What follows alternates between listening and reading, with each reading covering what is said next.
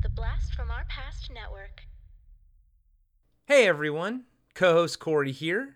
I just wanted to take a quick second and say thank you to all of our Patreon supporters. Without you, Podcasting After Dark would not be possible. If you would like to help the show grow, please consider signing up at patreon.com/podcastingafterdark. You can also support the show by purchasing one of our awesome t-shirt designs on our merch store at podcastingafterdark.com, or by picking up a copy of 7 Winters Alone by David Irons on paperback, hardback, or Kindle. Just search for 7 Winters Alone on Amazon or click on the link in the show notes. A free way to help out is to leave us a 5-star review on Apple Podcasts and Spotify. Those reviews are huge for us and really helps get the show in front of new listeners. Again, thank you all so much for the love and support you've given us over these past few years. It really means the world to us. Lock your doors, close your windows, turn out your lights, for chills and thrills await you. It's time for Podcasting After Dark with your hosts, Corey Stevenson and Zach Schaefer.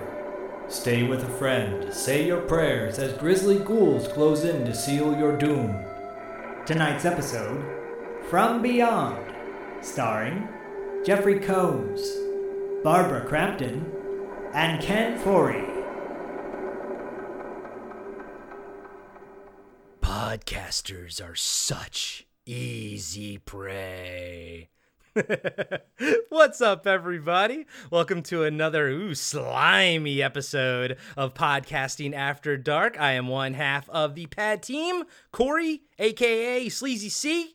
Joined with me, as always, is my pal, my brother from another mother, my Pretorius, my Edward Pretorius, Zach the Snack Schaefer. I was going to say, all right, Corey, come and get me, eunuch. Good one, good one. But if I'm your Pretorius, then you're my pineal gland. There you go, there you go. See, I knew that, like, Improv 101, I'll throw it out at you and you'll run with it. You'll never say no. Right? I'll always say yes. You always got to say yes to you, Corey. Yes, and ourselves right into oblivion.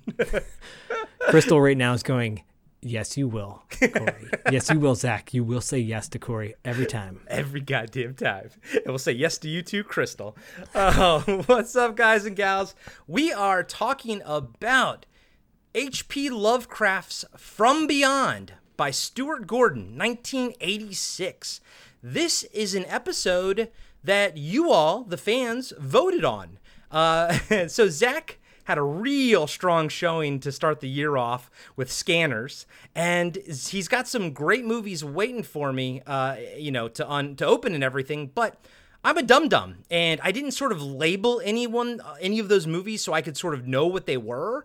So I was like, you know what? I want to do something like a seminal cult film. Like I said, Zach's got a couple in his stacks, but I don't know where they are. So we pulled from the fact that I knew that he and I, we both own the Arrow Reanimator Blu-ray and the From Beyond Shout Factory Blu-ray. And we always kind of kept these two movies as emergencies in case we ever, I don't know. I don't know what that means, but we kept them as an emergency.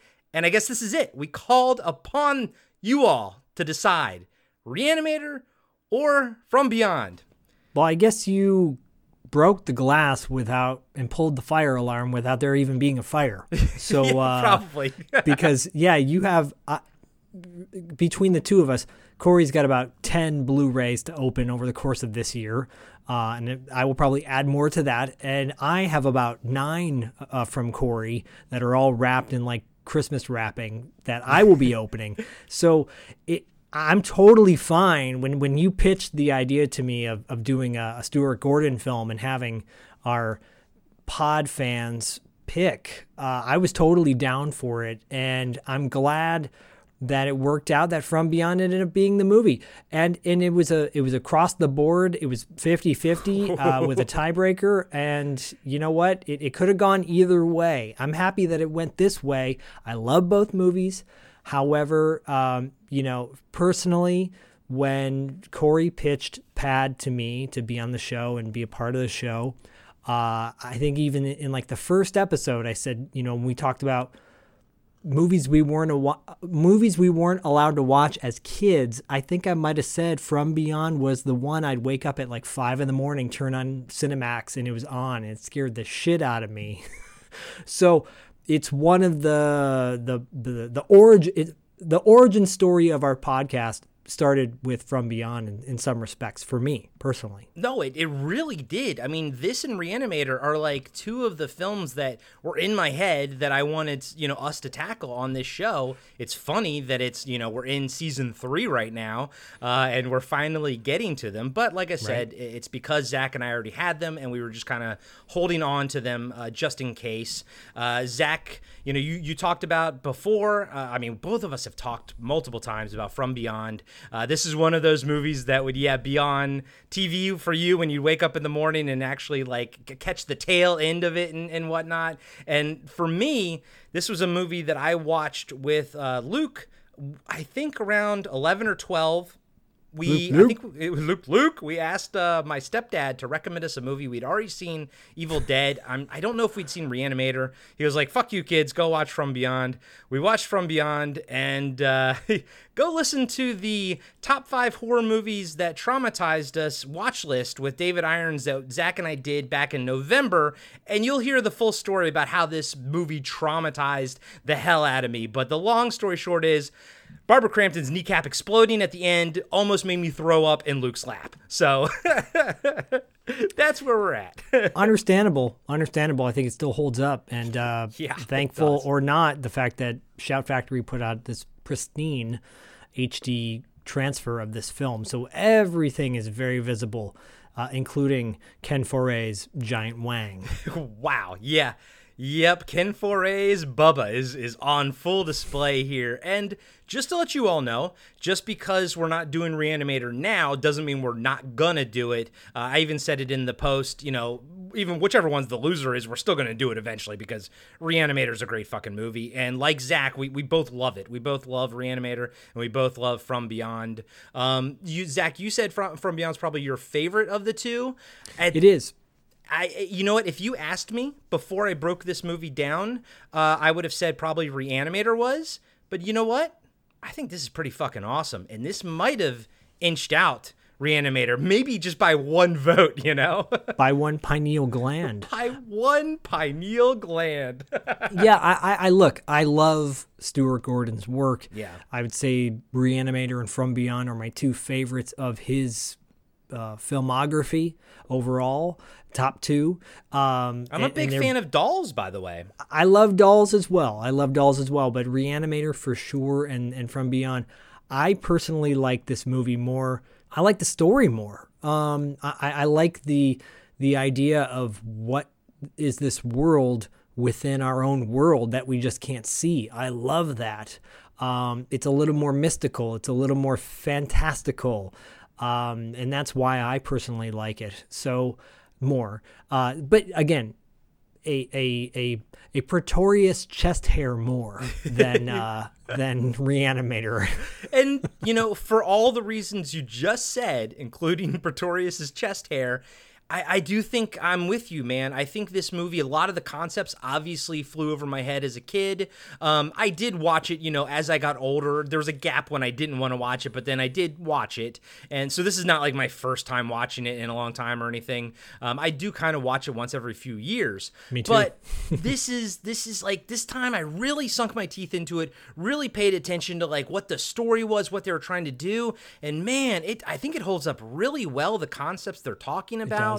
And I do think it wasn't just the kneecap exploding that freaked me out as a kid. Is the idea that all these like creatures are around us all the time and we can't see them or anything like that. And maybe somehow they're interacting with some of us and maybe influencing us and everything. But there's this like nightmare world, just one different like vibration away from us. And I think now too, as science is moving along, I think this is actually becoming more and more like a possibility, meaning like there are other dimensions like stacked on ours, and all that's separating us is some kind of vibrational wave.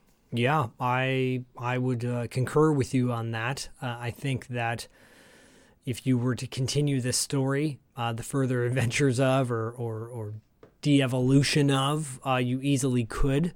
I think it's very tangible, and which is even more creepier than just the realization now. So, And you mentioned like taking the story forward. I think there's a movie called Resonator, Miskatonic Yes. University, and I think I sort of discovered it when we were doing our Night of the Living Dead review, because the guy who played Tom, William Butler, he, I believe, directed it or had some involvement with that new version of it. I'm checking it out now. That's right. Came out in 2021. It's called The Resonator, Miskatonic University. And yeah, it's actually directed and written by William Butler. So I would actually like to check that out. is that the one with Michael Pare? It actually is. Yep. Michael Pare is in it. Yep. Came out in 2021. So Yeah. I mean, look, I guess we can talk about the fact that Stuart Gordon, I think one of the last movies he ever did was Dagon. I personally love that movie. I think it's very underrated. And that's a gap in my filmography that I am desperate to fill at this point. Yeah, you should see that movie. I don't think it's one that it would constitute being broken down.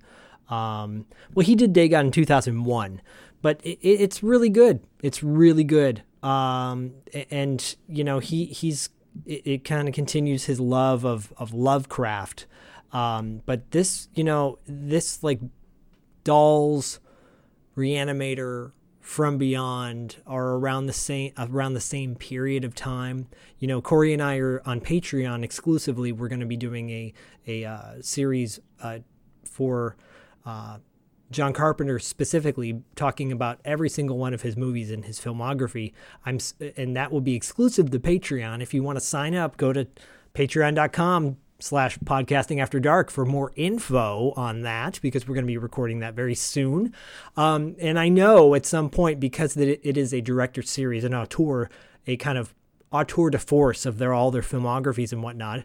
I was good. I want to write that down. A tour de force, yes.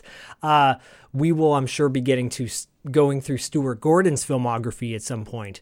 So, again, cheap plug, if you like listening to us talk, as you all do, and it's an alternative. We had the interviews after dark, which we're now shifting to the main feed. So many of the interviews that you, if you're a Patreon subscriber, you've heard those interviews already. If you're not, you will be able to listen to those very soon over the, we'll doll them out slowly but surely.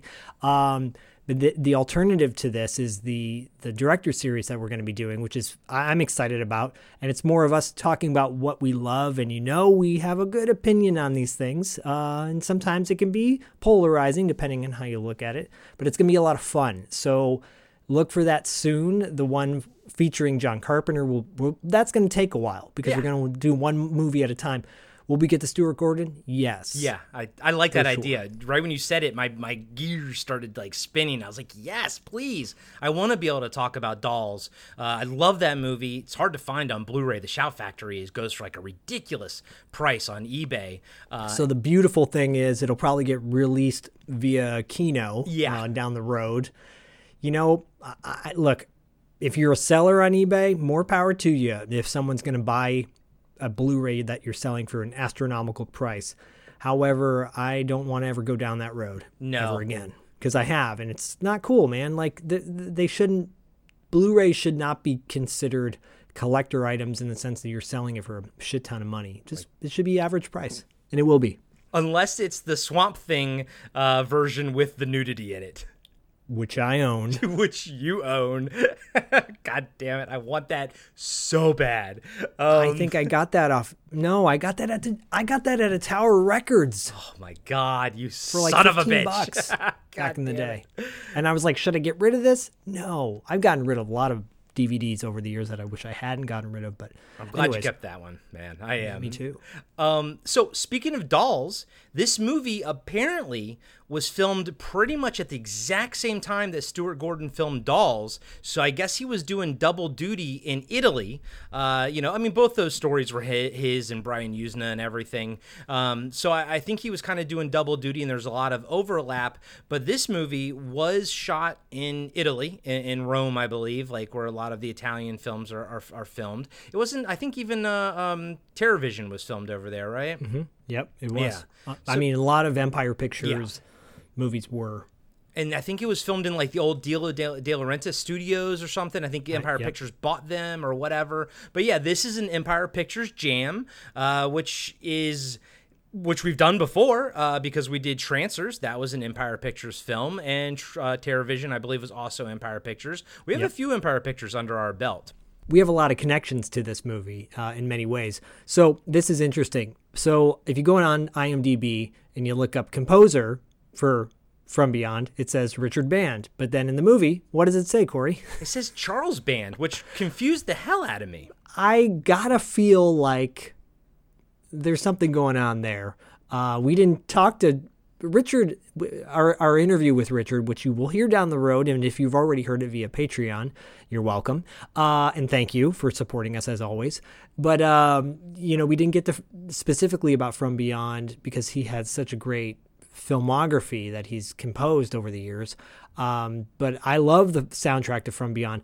I'm going to say he did it, but his brother took credit because that's how Charles Band rolls, potentially. And then obviously the producer is Brian Yuzna. We interviewed Brian Yuzna as one of the producers. And we've also reviewed one of his movies, Return of the Living Dead 3. We did. Will we get to Society down the road? Probably. Yeah. I think a lot of people want us to do Society. That comes up a lot. It does, and the amount of gelatin and KY jelly that's being thrown around in this movie, it's almost like this is a precursor for Society in many ways. Especially that in shot where Pretorius and Crawford are like fighting, and their faces kind of, are stuck together and everything. That was very Society-esque to me. Very Society-esque. So, so we have those two things in common. And then obviously the fact that we love so many of the actors in this film, which we'll talk about too. Yeah.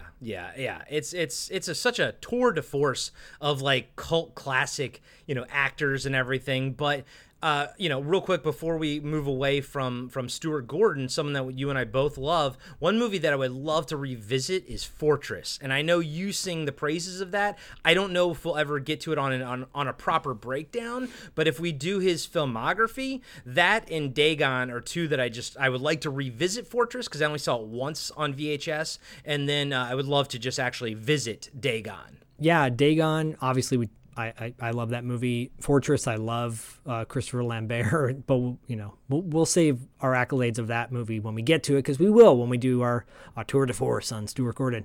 But I also want to point out King of the Ants is a really good movie. In fact, he was promoting it at Fango one year, one of the last Fangos I ever went to with the entire cast and got to meet them. It's a different film. It's a good movie. It's not one of his best, but it's an interesting take on kind of like the violent genre, like revenge slight genre. What's your take on Castle Freak? I saw it when it came out because it's a full moon picture film.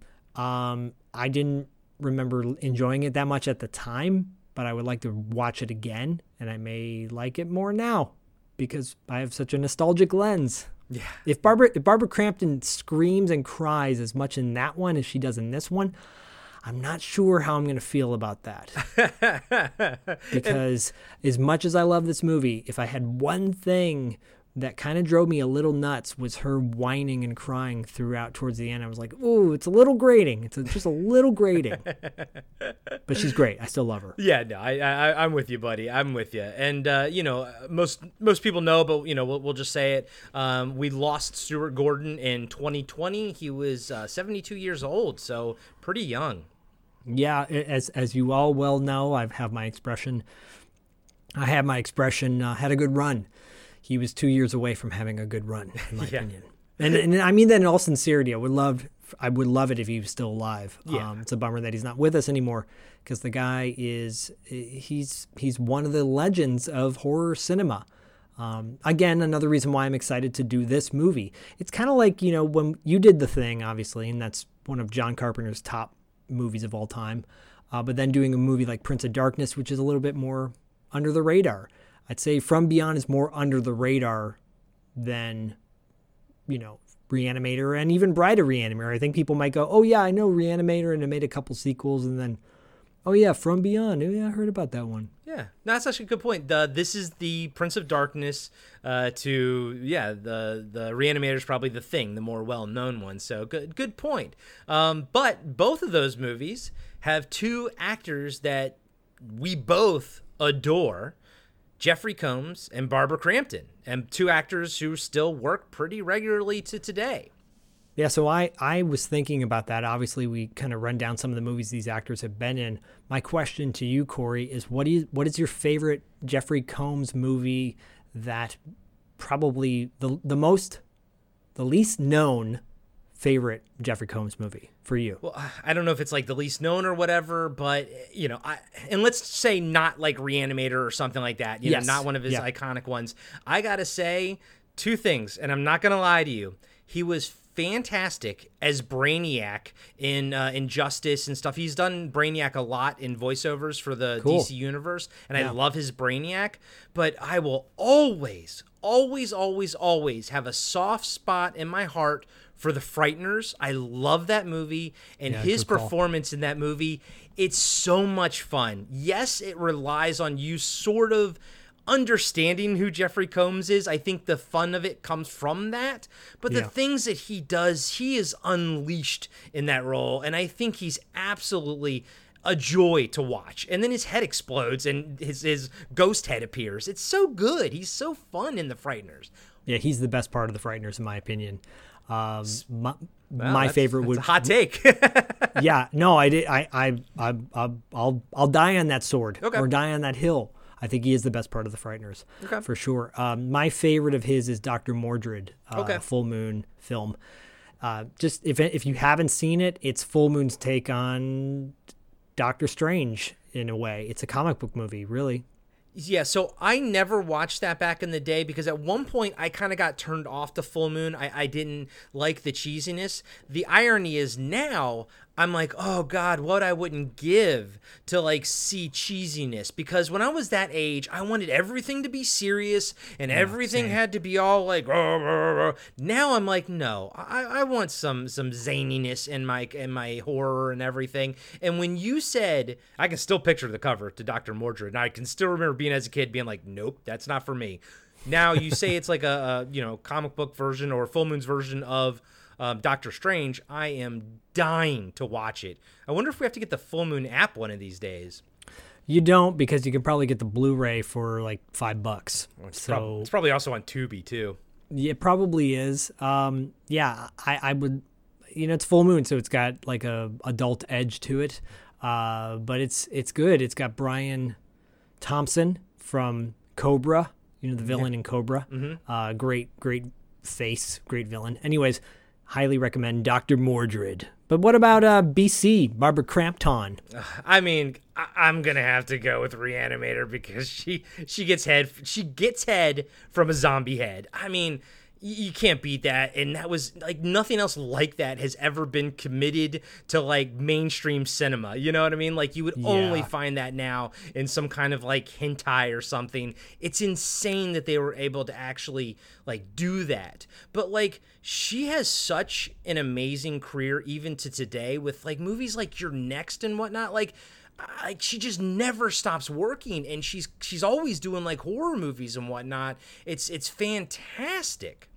Yeah, she's got quite a filmography. It is pretty impressive of all the things that she's done over the years. And yeah, I mean, but what's your favorite role? Is it her in The Nanny?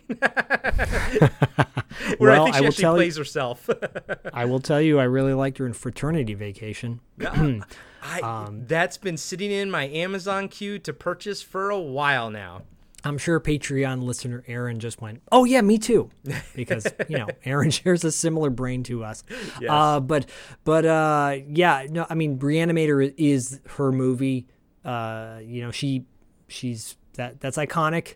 But yeah, Fraternity Vacation is a fun movie for sure. Yeah, and she was also in Chopping Mall too, which is another great film that we will be covering on the show. We will for sure. She's been in so many different genre films, and I love the fact that, I would say she's considered, if you want to call her a B actress, fine, but she does a lot of indie stuff. Yeah. She's done a ton. So I don't know what the deal is with that. I want to say she's helping out young filmmakers. I'll say that. She seems like a very nice person in real life too. Yeah. She's very gracious on social media. And to the point that she was like moved when I did a birthday collage for Stuart Gordon. She was like, "This is the greatest thing," and blah blah blah, and it just that made me feel good. So I'm gonna say she's an all around cool person. Yeah, who likes to get abused in movies, by the way. Like this movie and Reanimator, she gets a lot of things done to her that I think by today's standards people will go, "Whoa, that's really pushing the envelope." Yeah, it really is. And I was watching the interviews with her and Jeffrey Combs, and then an old one with Stuart Gordon on the Blu-ray, the Shout Factory Blu-ray. And you always got to take things maybe with a little bit of grain of salt, but Barbara Crampton did say that this character is one of her favorite characters of all time. She liked playing her. I think she said she liked playing the fact that she starts out like more reserved. There's a huge arc for her character. Plus, this character is also sort of the driving force of the film versus Reanimator, where her character is more of the victim. And it's almost like her and Jeffrey Combs are kind of swapping places with this and Reanimator, because now Jeffrey Combs very much is the victim in this movie, whereas she is the driving force and more of the protagonist. And she's got daddy issues. She certainly does. I'll leave it at that. And then, oh man, how much do you love seeing Ken Foree? So Ken he's another GOAT, greatest of all time, and I would say that Dawn of the Dead is his ultimate all-time greatest role. But man, From Beyond is like the runner-up. I love him in this, and I still got bummed out when he met his demise towards the end of this movie. He's so much fun in this film, and both Barbara Crampton and Stuart Gordon and maybe even Jeffrey Combs all said that this Bubba is pretty much just Ken Foree. He's super nice, super easy to get along with, like kind of chill, and just like a really just sweet, funny guy. Barbara Crampton's like, this is exactly him. And I'm like, I love you, Ken Foree. I love you. Yeah, I saw him at Diallo and I actually went to the screening of Dawn of the Dead at the Santa Monica Aero Theater. By the time we recorded this, about a month prior. He was great. He was so great. Owned the stage, talked for over an hour about his career, whatnot, and very, very candid, and maybe a little too candid, depending on, divulging some stuff.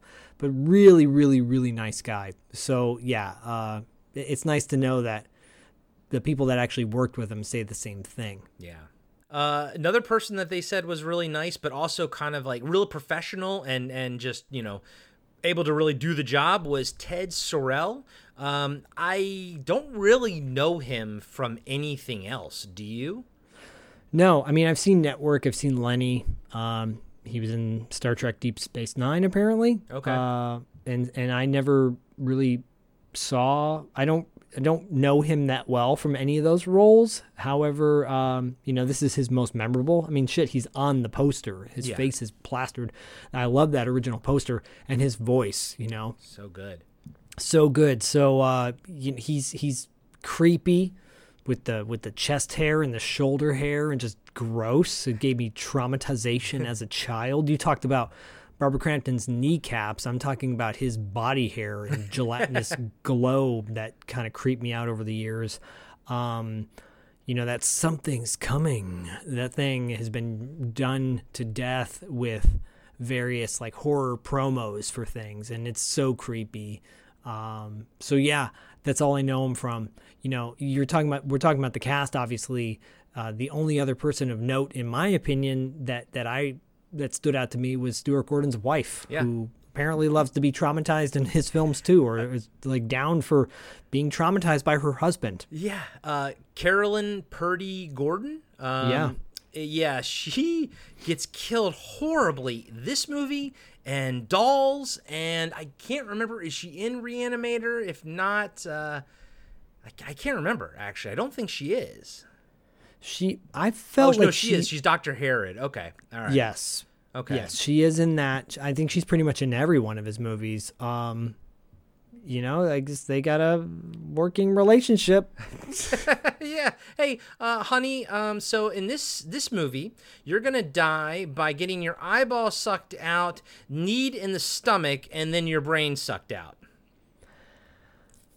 Okay, sure. Dear. Yeah. Can we make sure, should we order Chinese tonight or Thai? I'm thinking Thai. Yeah. Oh, okay. Make sure the eyeball falls on the ground. Your eyeball should, okay. Indian? Should we do Indian? Yeah. Okay. Make sure that, I get my eyeball ripped out. Okay. How about that at dinner? Yeah, exactly. It must be very, very interesting conversations to have, or did have in that household. No doubt. No doubt. But she's like eviscerated in Dolls, although I think that was like a fantasy or something where she gets killed by the teddy bear monster or something. It's been a minute since I've seen that, but yeah, I mean, she's been in all his stuff.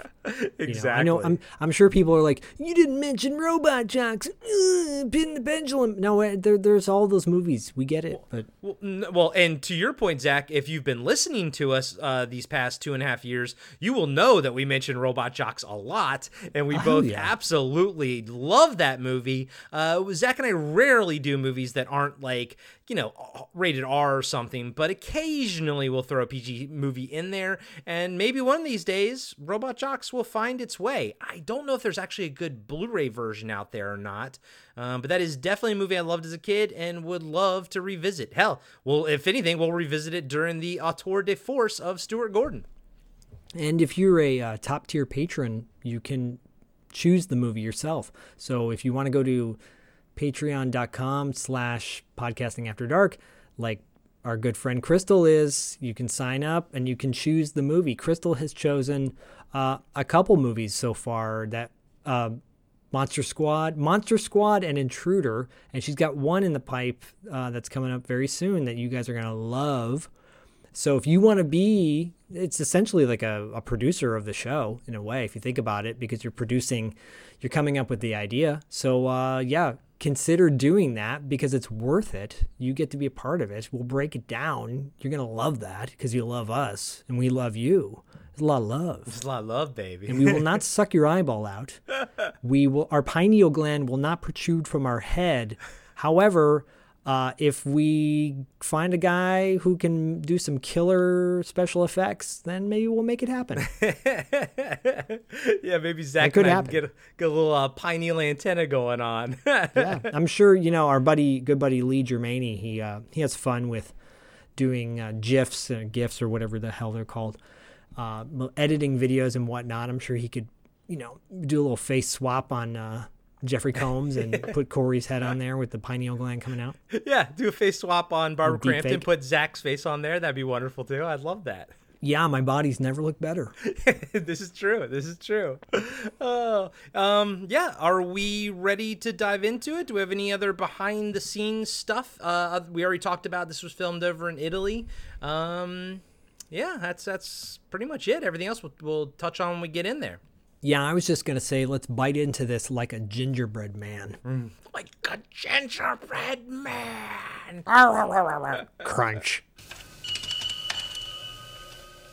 Every journey begins in the mind. A flight of imagination. A vision of what might lie across the universe. Or within the deepest regions of the subconscious. Dr. Edward Pretorius is about to embark on such a journey.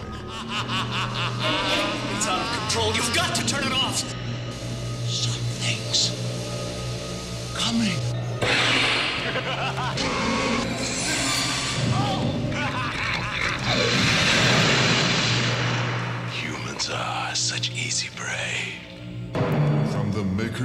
Reanimator from Beyond. The movie starts with Crawford Tillinghast, played by Jeffrey Combs, working at a computer in what looks like a very large attic. He has a lot of other computers and devices around him. He looks at the computer screen and it flashes the words ready. He goes to another bigger computer and inputs more commands. He then walks over to a big machine in the center of the room. It's the Resonator. It's as tall as Crawford with, okay, I don't know how to describe it. It's got one of those electricity balls on it. Is there a name for that?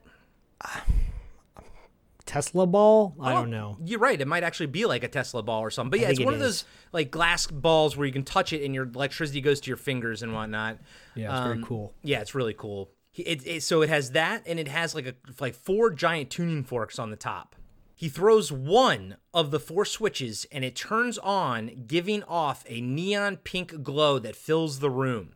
Now, one thing we talked about with David was the influences From Beyond had on his novel that we published called Seven Winters Alone. In it, there's like kind of a strong connection to like this pink visual color and everything. And it represents, the other side, things that are eerie and everything. And then we also see it in, color out of space and whatnot. And I always think of just this neon pink color. It always feels otherworldly to me, even as a kid.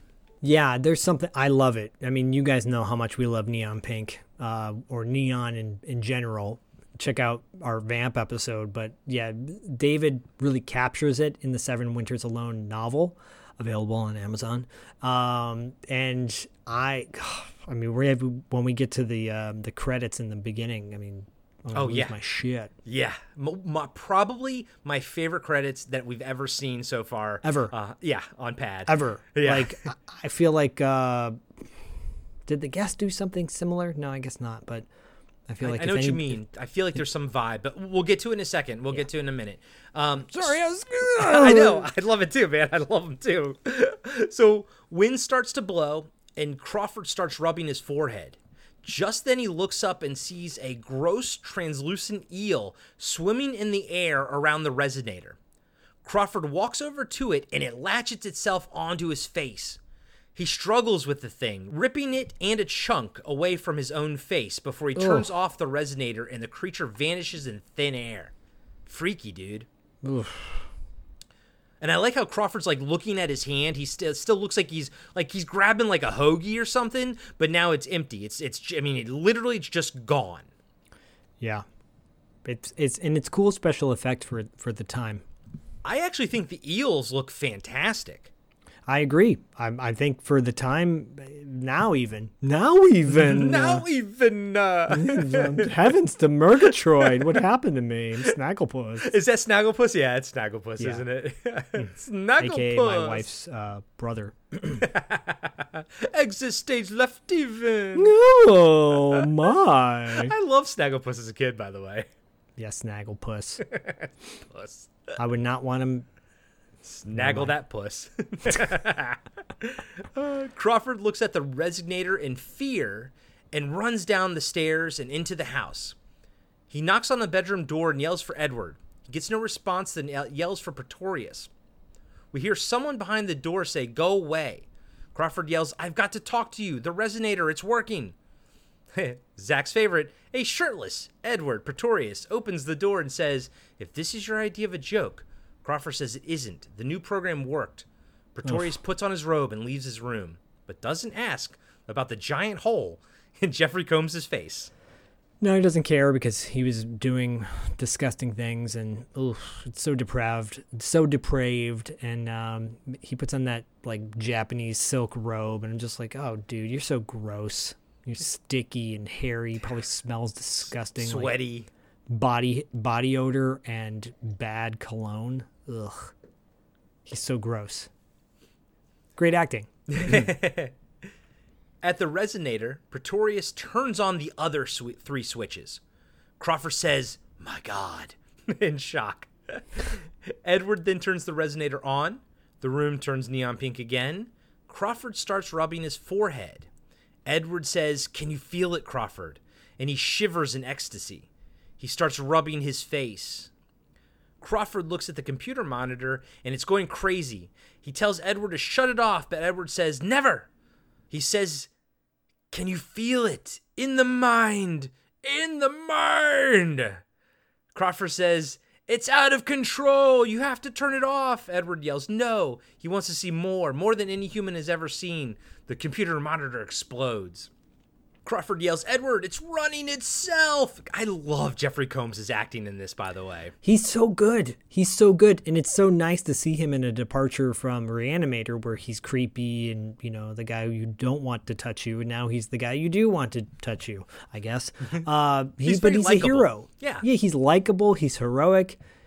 He's badass. Edward looks around and says, something's coming. Then we see the attic window from the outside the house, and the window panes start to explode. Yeah, it is creepy, dude. I love it when something's coming. And with the music is so great. You know, apparently, and we're just gonna say Richard Band did the music, okay, guys? I forget what the credit said. Richard Band apparently got a lot of shit for like imitating other people. I don't care. I think it's good. I love it. Imitate all you want. Yeah, I think this soundtrack is fantastic. I have no problems with it whatsoever. I do want to point out really quick, Jeffrey Combs was in a movie called Cyclone with Heather Thomas. That movie came out in 1987, and he's like a hero in that too. It was supposed to get a Blu-ray treatment at some point. You can find it on a compilation Shout Factory DVD. But he plays a hero in that, and he's kind of a hunky dude. So, Cyclone. Is that it's not the one where like a armored guy's riding a motorcycle shooting missiles out of the front of the motorcycle? Oh, that one. Okay, I'm not thinking of that, but I know that poster. And yeah, I remember David actually hit us up or something, tagged us in it, and he said, this is a total pad movie. And then I think like 2 days later, Dawn of the Discs had to announce that it wasn't happening or something. Something happened to it. Yeah, I still think it's coming out. It just hasn't been released yet. We haven't heard any more about it. But yeah, Cyclone. I'm all for seeing Jeffrey Combs in something else, like in something different, you know? Yeah. Cut to an old lady on the phone with the police saying, they're at it again with the colored lights and weird sounds. Last time I called you, you said you would send a squad car if there was another disturbance. Well, I'm disturbed. That was fantastic dialogue. I thought that was hilarious. Fun fact, her name's Bunny Summers, and her dog in the movie's named Bunny. Yeah. She was in she was also in Reanimator. She was great in that, and she was in The Last Starfighter. Yep. So wasn't she like a nosy neighbor or something in that too?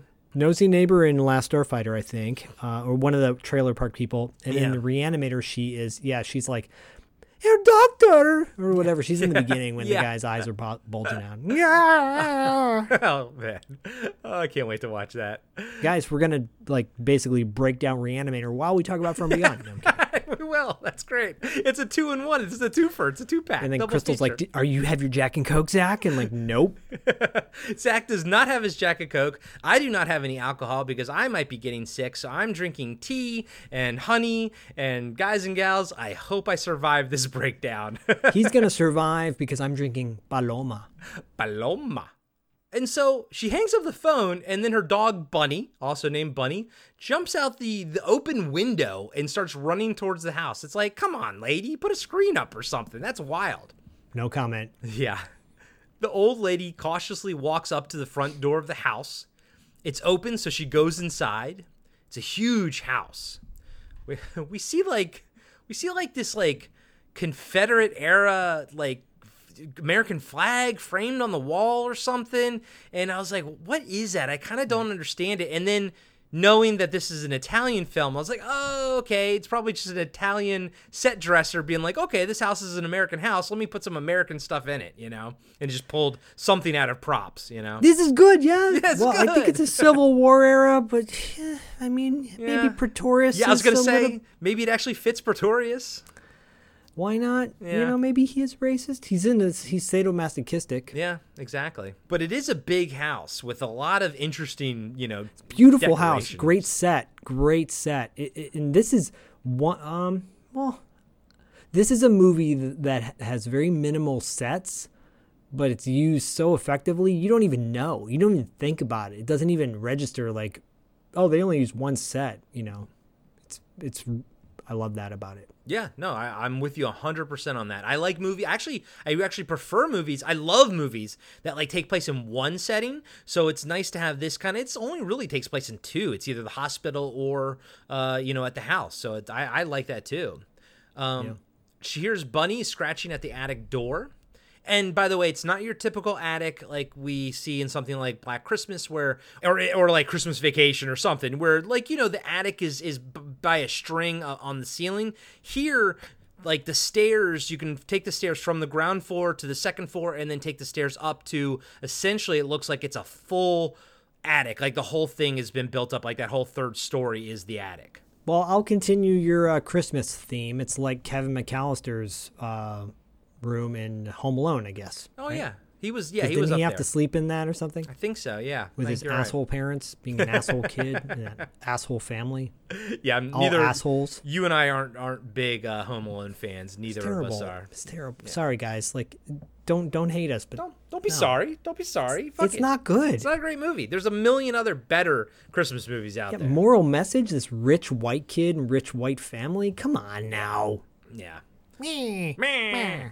I'm going to throw Legos on the ground. As she bends down to pick up Bunny, an axe hits the door from the inside, and she screams and drops Bunny, of course. She starts running down the stairs. Crawford then opens the door and quickly runs after her.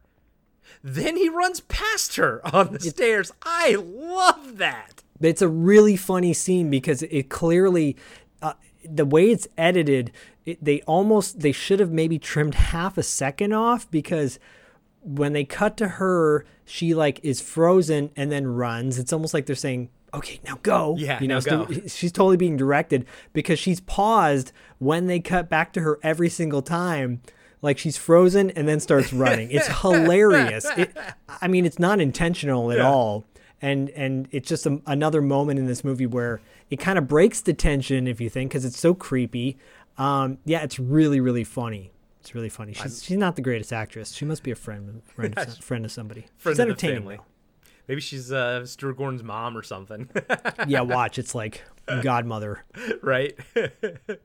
Crawford runs out the front door and into the arms of the two police officers. The whole time, the lady is screaming and running after Crawford.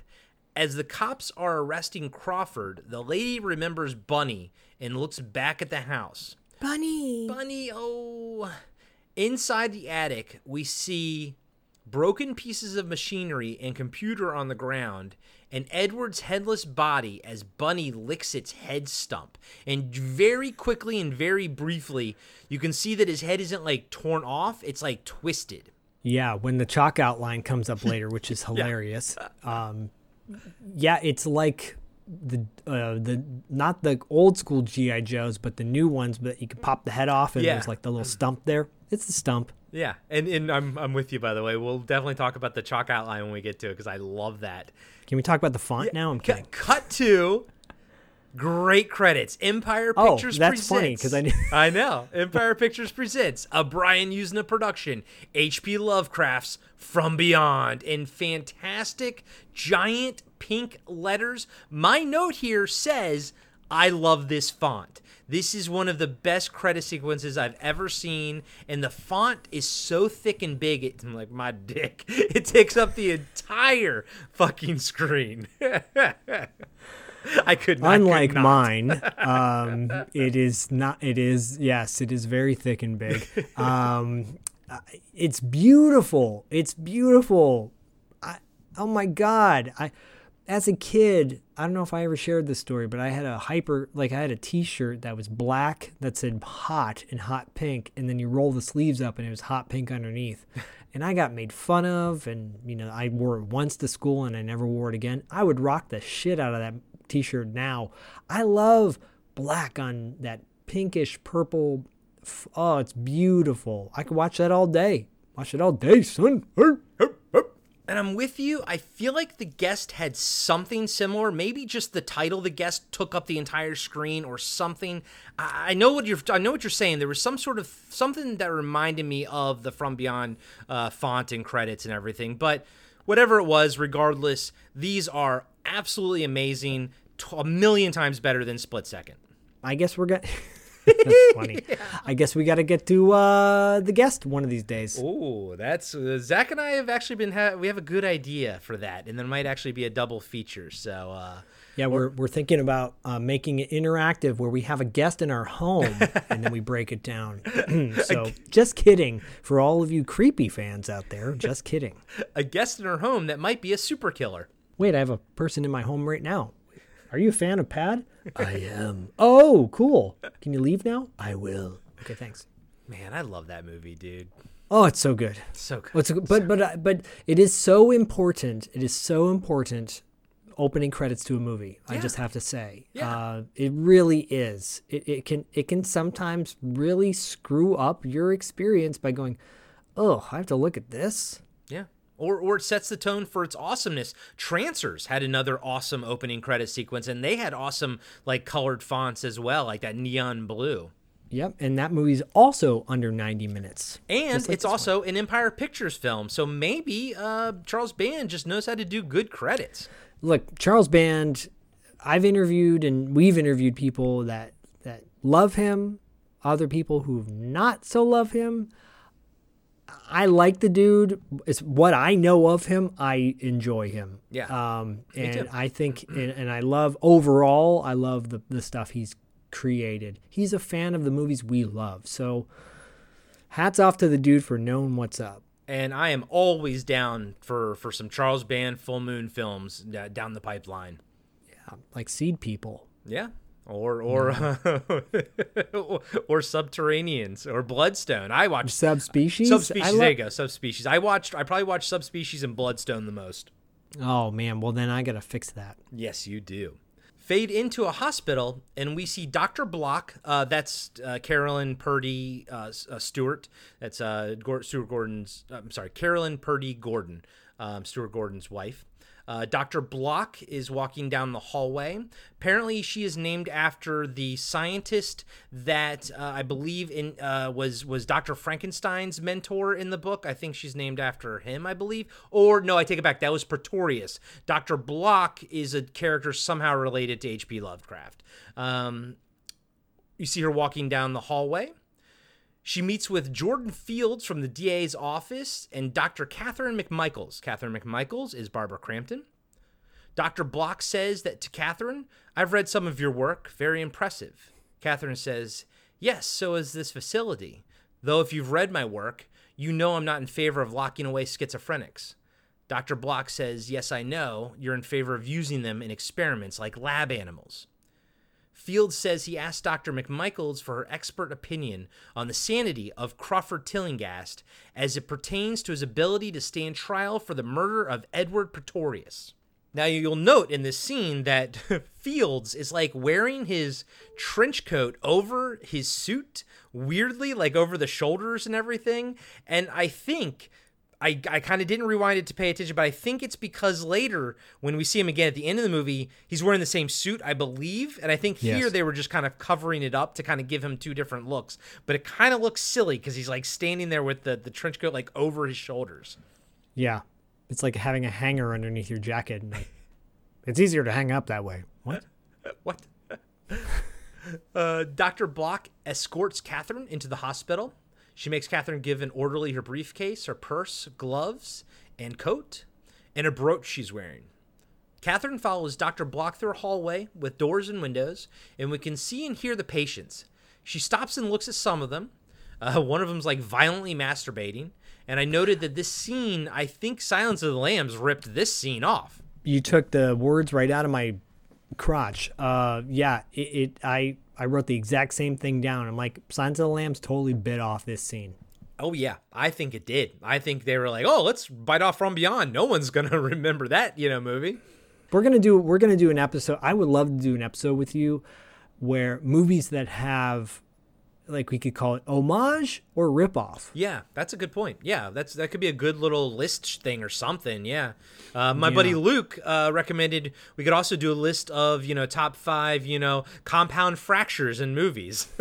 Oh my god, this Deliverance had a pretty good compound fracture in it. Oh, that's a great one. Yeah. Oh, Ironically, I think Luke and I watched this and Deliverance around the same time, so we got like a double dose of compound fractures. I love Deliverance so much. Yeah, remember when we didn't? Yeah, It's a great I movie. love Deliverance so much. Yeah. It's a great movie. Classic. Dr. Block says, he's in here, doctor, and Catherine goes over to Crawford's room. Crawford is in the corner of his room. He's still wearing his clothes, but no shoes. By the way, Myra watched this with me. She also watched it with me. We watched it back in quarantine, like probably thinking 2020, late 2020. So she watched it with me again here, and she pointed out, she's like, why is he still wearing like his clothes? And I'm thinking this is probably the next day or something, right? Essentially. Yeah, I'll give you that. Or it's just an odd choice. Yeah, it's just probably just a silly movie thing is probably the answer. Yep. Yeah. They didn't want him to pull an Epstein. Dr. Block introduces him to Dr. Catherine McMichaels. Crawford says, I suppose you're another psychiatrist. She says, I am. Then says, and you're a physicist. Your record at Miskatonic University was brilliant. Now, Miskatonic University is an H.P. Lovecraft thing. It's also referenced, I believe, in Reanimator, and it's also referenced in Color Out of Space. Yep, and in Dagon, Yep. Pretty much everything, yeah. Yep.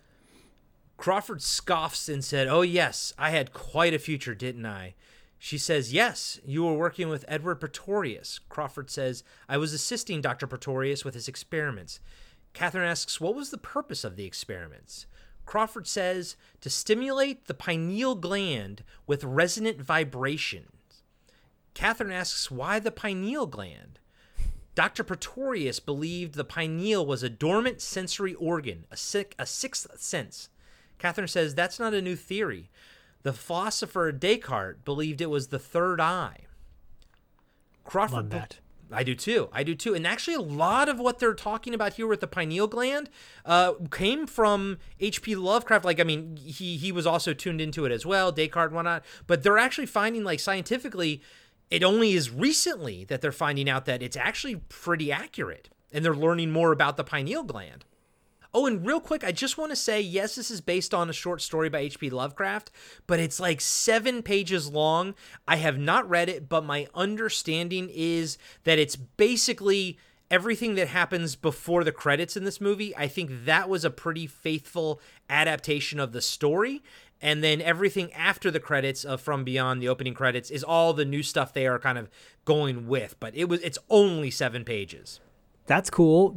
I'm totally down to read it. I will tell you that if it's 7 pages, including giant pictures and font size 42, I can easily read it. Yeah. If it's like standard old school, 8 font, I'm not sure, because that's really more like 24 pages. Let's be honest. Let's be honest. Now. Do you remember when you would increase the font size, by the way? Oh, yeah. I went to college. I know. I know how to cheat. Half a point. I know how to cheat. I'm down to read it, though, for sure. Yeah, me too. Crawford proclaims it's not a theory, it's a fact. Catherine asks, then your experiment worked. You proved the theory, and Crawford says he did. Catherine asks, what went wrong? Crawford says nothing at first, but then they saw them, creatures, these things that are swimming around in the air all the time. Catherine asks if they are around us now, and Crawford says, you bet. Only you can't see them without the resonator, and they can't see us unless you're around the influences of the vibrations. That's why I had to destroy it, because it came. Catherine asks, what came? Crawford, what did you see? Crawford says, it ate him, bit his head off like a gingerbread man. Like a gingerbread man. His cadence is so great. So great. Cue the Sammy Davis Jr. song Gingerbread Man. I got me a cane made of peppermint. Oh. Fun fact, not even gonna lie, this is God's honest truth. I listen to that song every single morning when I take Bodhi to school in the morning. I'll taste the intense sweet gingerbread man. Fun fact, I just discovered it for the first time this Christmas because in the live action Cowboy Bebop show, they had it. They used it like one of the episodes, and I was like, this is amazing. I added it to our alternative Christmas song Christmas list thing with one from Dan Band from that movie Single for the Holidays with not Bruce Boxlight. Barry Bostwick, who Zach interviewed for $2 late fee, which the episode should be out now. So go swing on over to $2 late fee and listen to Zach and Dustin interview Barry motherfucking Bostwick.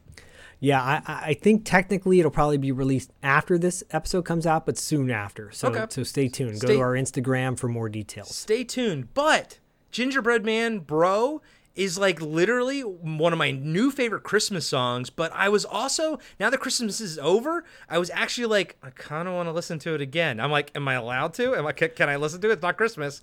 I'm going to say yes. We heard it in the Hawkeye show on Disney Plus, and that's where we heard it for the first time. I'm like, this song is a banger, and it kicks ass. And yes, you can listen to it anytime you want.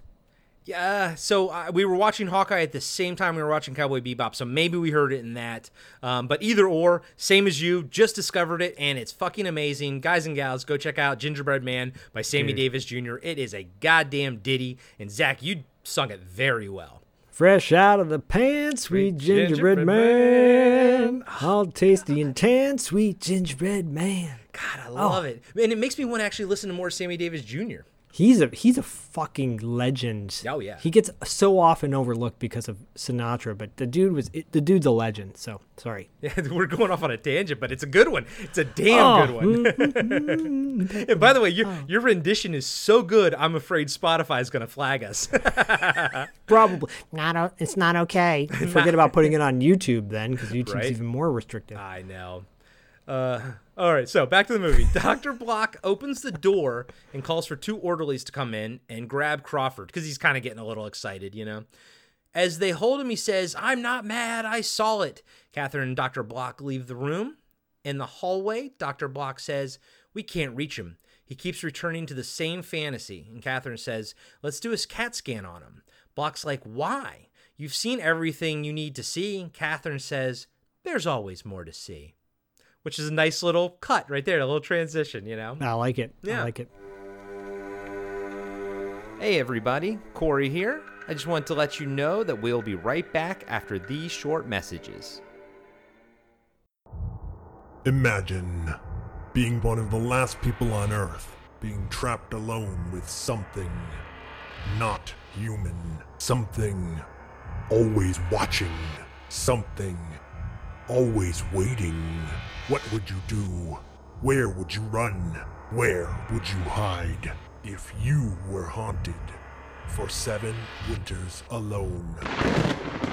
Podcasting After Dark presents 7 Winters Alone, a dystopian haunted house story by David Irons. Available now in paperback and ebook. And now, back to the show. Cut to Crawford, strapped to the CAT scan table. He looks at Catherine and says, "No machines." Catherine kind of strokes his hair and says it'll be all right. She walks into the control room with Dr. Block and Fields from the DA office and some other technicians. As he goes into the machine, he starts screaming no as the machine starts up. Catherine kind of just turns the speaker off to this CAT scan room. But so it's not really like elaborated on, but my takeaway was that the machine scanning him was actually hurting him because of his pineal gland. That tracks. Yeah, I could see that. I wrote down, I noted that they all rolled their eyes when he was screaming. Yeah, I know. What a little bitch. They did. They really fucking did. I'm like, you guys are rolling your eyes. Oh my God. So fucked It's up. hilarious. Which just makes you wonder what doctors do like behind our back, you know, when we're in the examination room. Dude, I mean, yeah. Yeah, I know. If you want stories, maybe we could up the Patreon and then we'll give you some real stories. Oh my God. Oh my God. Dr. Jellyfinger? Oh, yeah. It's Dr. Rosen. Moon River. I can't seem to find anything. Well, it's not for a lack of looking. God damn it. We're going to do it one day. I just don't know who's going to break it down, or maybe we do it half and half. We'll do tag team. Well, if you guys sign up for a highest tier on Podcasting After Dark Patreon, you can choose Fletch or any movie you want, and we'll break it down. That's right. You can choose Brazil. Yeah, but you can make Fletch happen sooner rather than later if you want. Yeah, so all you guys are like, you got to do this movie. Well, make us do it. Make us.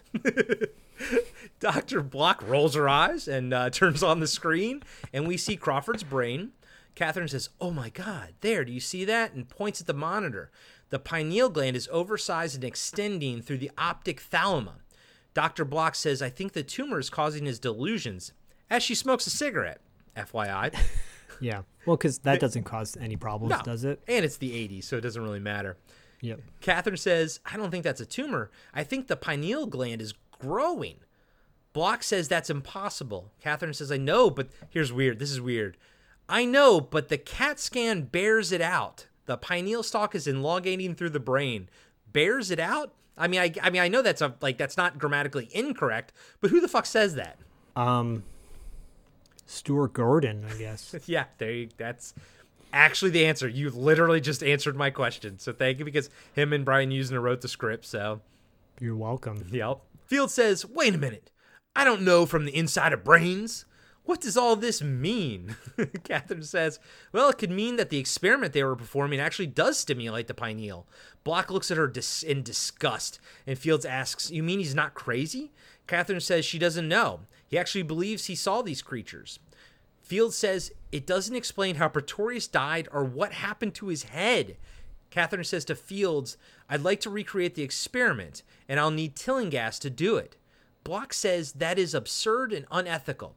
"I know your methods. The girl wonder."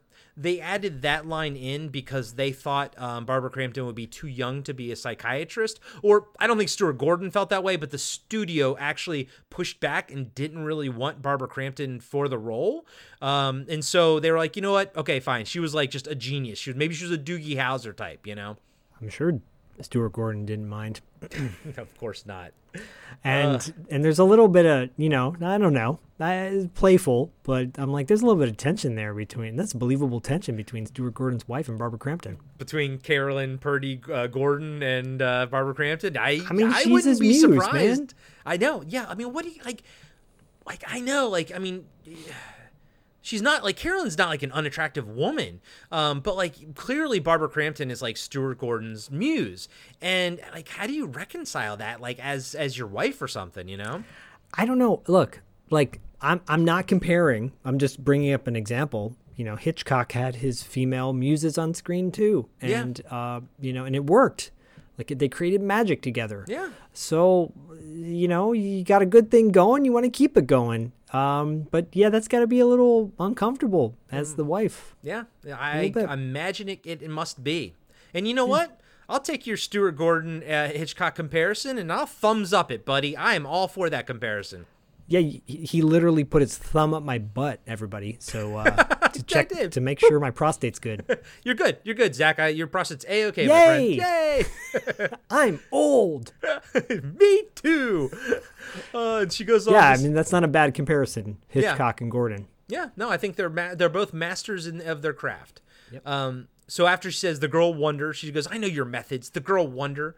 You use your patience so you can make your great discoveries. At least here we try to cure them." And I do believe that Dr. Block thinks she's doing the right thing, I think both have good intentions. Good point. Very good. Catherine says, by locking them up, giving them drugs, taking away their lives, I can give him his life back. Dr. Block puts her cigarette out. I tracked that because I was like, she's fucking smoking in the hospital. And she looks at Fields.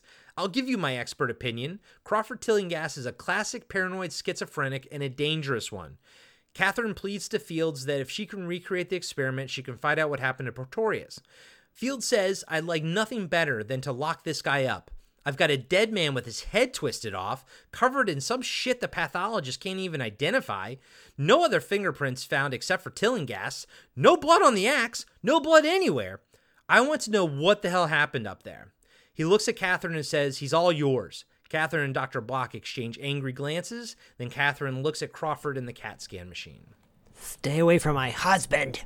Yeah, bitch. What are you talking about, Doctor?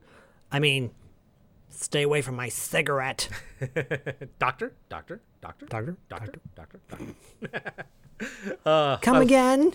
It's Dr. Rosenpenis. Dr. Rosenpenis. Where the hell's the record? Dr. Rosen.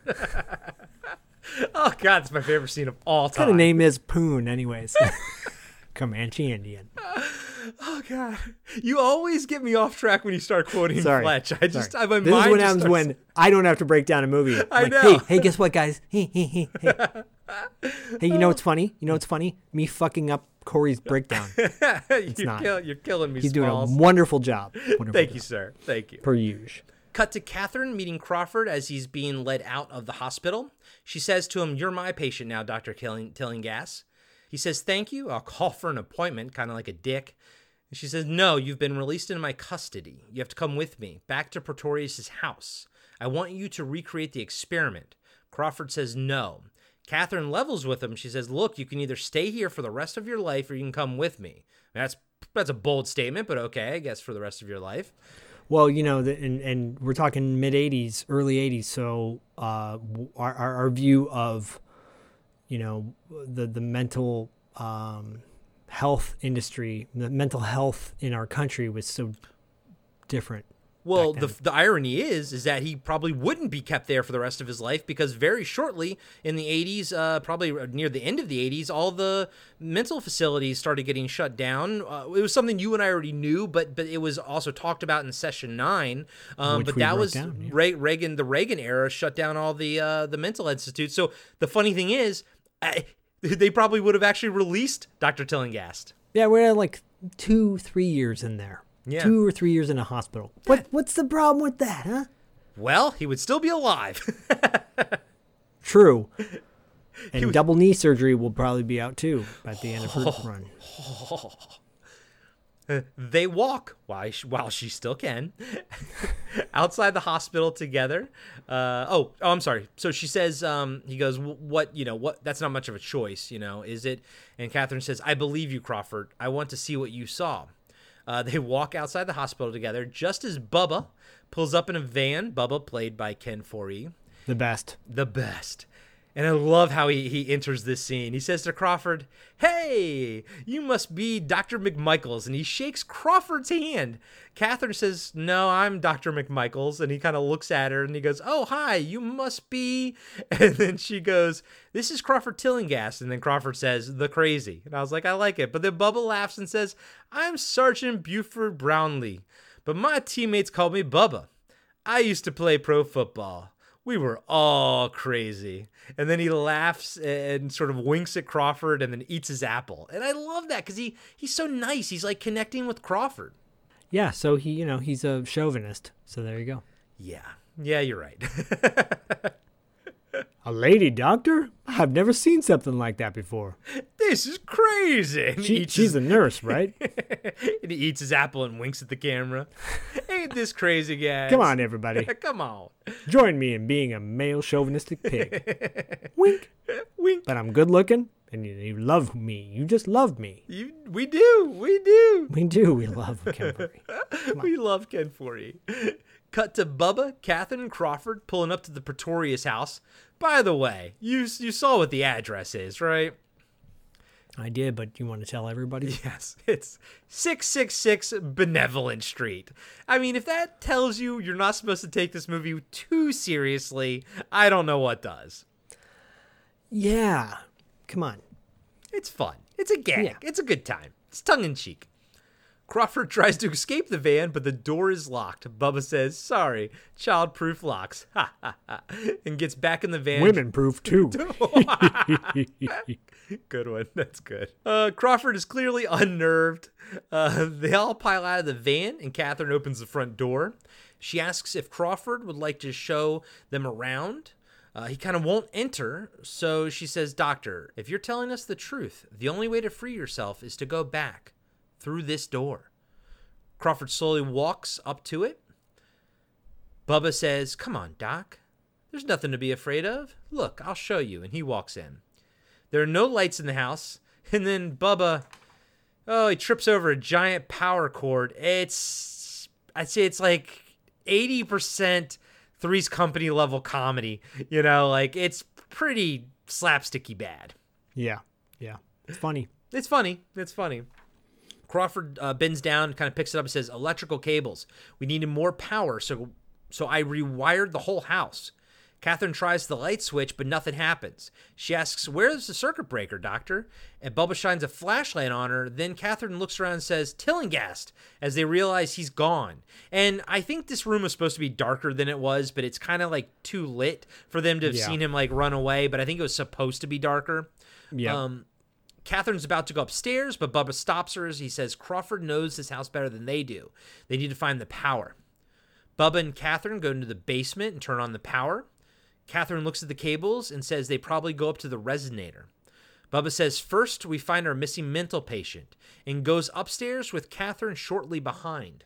As Catherine is going up the stairs, so this is a little bit weird because it looked like when they left the basement, Catherine was kind of right behind Bubba, but then cut to this scene and they're running up the stairs, or she is, but he's nowhere to be found. But as Catherine's going up the stairs from the main floor, she hears a woman's voice, and in a man's voice. And it sounds like the woman is being maybe beaten. She goes into what we later find out is Pretorius's room and finds Bubba watching a video of Pretorius whipping a naked woman, full frontal, by the way, who's tied up. I mean, he's whipping her. In fact, Pretorius's room looks like a BDSM room. Bubba says this guy was into some weird shit. Catherine turns off the TV and says to Bubba, "I don't care about his private life." Did you say BTS room? I said BDSM. Oh, I thought you said BTS. BTS behind the scenes? No, isn't that the Smooth Like Butter? BTS? I don't... That K-pop band that our good buddy Fernan likes? Oh, I don't know a single thing about K-pop, buddy. Smooth like butter, criminal undercover. Nothing. Crickets, my friend. Crickets. Damn it. Okay. Cut to Crawford. No, this would pair really well with TerrorVision. I'm sure, I'm sure the Potters would love to get down with Pretorius. Oh, yeah. Oh, just taking care of business with Pretorius, baby. Taking care of business. Oh, man. It's that was coming. a great movie. Oh, it's coming? Because I already came. Who wants Taking to care of do business. cruise with me? Want another Heine? I have my Heine. Oh man, I need another viewing of TerrorVision soon. It's been since our last viewing. Guys, if you haven't checked that out, new listeners to the show, check out TerrorVision. Great movie. A lot of fun on that one. And we interviewed Diane Franklin. Yep, we did. That was one of our first interviews. And TerrorVision was another traumatic movie from my childhood as well. You're welcome. There you go. Cut to Crawford holding an axe and looking at the resonator as he kind of like walks back into the shadows. Bubba and Catherine walk up the stairs into the attic. They look around at the equipment. They see the headless outline of Pretorius on the ground. And Zach, it's so funny because they even outlined the little penis nub stump that was sticking out, you know? Yeah, the little nub, the neck nub. Yeah. It's hilarious. Yeah, I think that's supposed to be tongue-in-cheek too. I think absolutely that's tongue-in-cheek. They also see the resonator. Catherine walks over to it and touches it. Bubba turns on the lights, and Crawford comes running with the axe. But Bubba stops him and says, "Is this how you hacked up Pretorius?" But Crawford says, "That's where I hit it. I knocked a fork off." And he kind of points at the fork on the ground. Bubba asks Catherine what she wants him to do, and she says, "Let him go. He's reliving the night of the murder." Bubba says, "DA says you call the signals. Call the shots, not call the signals." Credit the writers with that one. I know, but that threw me off. I was like, call the signals? What? No one talks like that. No. And you know who does talk like that? Stuart Gordon. Probably Stuart Gordon talked like that. He said, "Come on, you call them signals, baby." You know, call the shingles. No, it's shots. Oh, it is? I thought it was singles. No, shingles. What is it? Fuck it. No one's going to pay attention to that. Yeah, this movie's going to come out in the theater and no one's ever going to see it again. There's never going to be something called Blu-ray or podcasts where people break down every single line of dialogue and would never walk us do through that. it. It's never going to happen, ever. Who in their right mind would ever... How is that even going to be possible? Why would anybody want to listen to that? Yeah, Flash forward 20 years. God damn it, I should have changed that.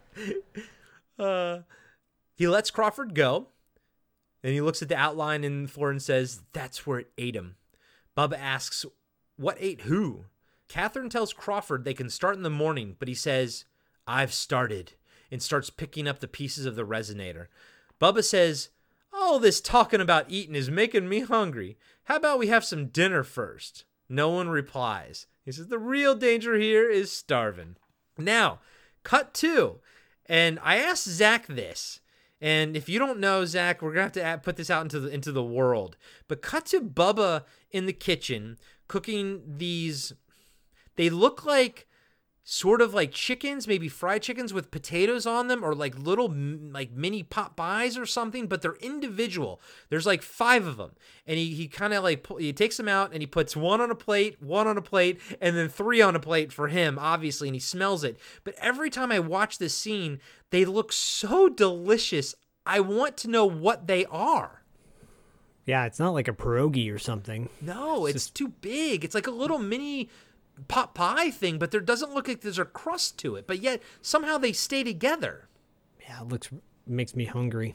Right? It looks really good, doesn't it? Podcasting After Dark presents food that you can make based on the movies we've seen. Maybe that'll be the next book David puts out with us, where it's a cookbook of all the stuff from the movies. Not a bad idea, actually. That would be wild. Yep. Some time passes, and we see Bubba looking out the attic window as Catherine is asleep at her desk and Crawford is finishing up the resonator. You know they've already eaten and everything. Crawford walks over to Catherine and looks at her. Bubba comes up behind him and says, "Pretty, isn't she?" Because he's kind of like staring at her. I think Bubba's kind of like being like, "Be careful, Doc." You know, he's watching him. Yeah. Crawford says, "She's beautiful. He used to bring beautiful women up here. They'd eat fine meals, drink fine wine, listen to music, but it always ended with screaming, and I would just lie there and listen to them screaming." Sounds like me. Well, never mind. When I was a kid. Woo! Having to tell my friends, "Oh yeah, my mom's got a stomach ache." Oh. I have never once heard either of my parents having sex. So happy for you. I don't even know where to go from there. Bubba says, "Your boss had some screws loose." Crawford says, "He was a genius. It's just that the 5 senses weren't enough for him. He wanted more." Catherine wakes up and doesn't ask, "Why are you staring at me?" She wakes up and asks, "Is it finished?" And Crawford says yes. Crawford says he had to bypass the main computer because the magnetic field erased the program. Since the monitors are destroyed, the entire system has to be manually operated. He also had to modify the resonator to be just an on-off system. When it reaches 20,000 megahertz, they throw the switch and a powerful magnetic field vibrates the forks at a precise frequency. Catherine says, stimulating the pineal gland, allowing us to see with it. Crawford says, "Listen to me. Don't move when you're within the field of the vibrations. You move and they may see you. It will see you." Bubba says, "What is this it anyway?" Crawford warns, "Pray you don't see for yourself." Crawford says if it appears, he's shutting down the resonator. Bubba asks Catherine if she's sure they're ready. She says yes. Crawford slowly turns the resonator on. Wind begins to blow as the lighting in the room changes to pink and the forks begin to vibrate. Bubba looks around and says, "This looks real great, people." Crawford and Catherine start touching their foreheads. Crawford looks at Catherine and she looks at him. She looks at him like she's having an orgasm. Bubba looks over and sees the translucent eels and some jellyfish-looking creatures swimming through the air. He walks over to them and then reaches his arm out. Just then Crawford tells him to stop, but one of the jellyfish creatures latches onto his arm. He rips it off and tears a chunk out of his own arm. Oof. That was a cool little creature, too. Yeah. Catherine asks Crawford, "Is that what you saw?" He says, "These things are around us all the time." Just then, the window explodes and the lights pop. Crawford says, "It's coming." Oh, that was good. That was really good. Catherine goes to Bubba and asks if he's okay. He says he's just lost a little chunk, but he's fine.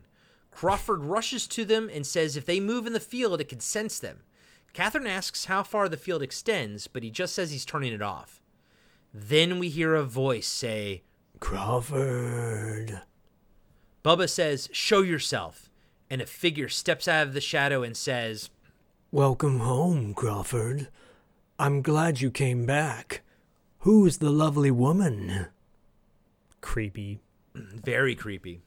Slowly, Edward's face is revealed, and Crawford says, "It can't be you." Catherine says, "Dr. Pretorius?" Edward says, "You have me at a disadvantage, my dear." Crawford, where are your manners? Bring your friend to me. Crawford says, "I saw you die." "No, not die, just pass beyond." He goes, "It was horrible." He says, "A necessary rite of passage. Quite wonderful, in fact." Bubba says, "Where have you been hiding?" Edward says to Catherine, "Move toward me, my dear. I want to see you." She takes a step, but Crawford gets in the way. He says, "How?" "Did I survive?" "I'm the master here." Crawford asks, "Is it really you, Edward?" Pretorius puts out his arms and says, "Touch me, if it pleases you, if it helps you understand." He's got a nice swimmer's body. He just needs to fucking shave that shoulder fucking hair, man. Yeah, it's so gross. It's like every sexual pervert that you've ever encountered in your life all wrapped up into one. It's just like gross. Because he's just like sexing you with his eyes. It's disgusting. And I mean, it's kind of perfect for the character, you know? It is perfect. It's perfect. It's so disturbing because you're just like, oh, this guy's so gross, and he's having his sexual fantasies fulfilled by weird organisms in another dimension. You're right. I didn't even think about that, dude. It's probably an all-out orgy over there with the eels like sucking on his dingus and everything. Yeah, or going up inside him, and who knows what's going on there. Wow. Yeah. It's I guarantee you, it's a wild scene over there in From Beyond Land. Crawford slowly walks over to Edward and places his hand on Edward's shoulder. Crawford's fingers sink into Edward's skin like putty. And I think they did a good job of kind of matching it. You can tell a little bit if you really pause it to look at it. But overall, I felt bad for the special effects guys because it does happen on a part of the actor's shoulder that's all hairy. So they not only had to match his skin and everything with like this putty, but they also had to fucking match the hair and everything. I actually really like this scene, though. It's really disturbing. Mm-hmm. And this is the most human that we'll ever see Pretorius at this point.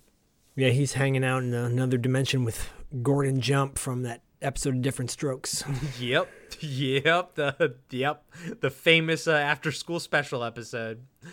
Crawford recoils in horror as Edward laughs and rips off his own face and says, "It's just a body, but my mind is indivisible. Bodies change." He laughs as tentacles grow out of his face. Then Edward's head splits open like Palmer in The Thing, and Bubba shoots him. It does nothing.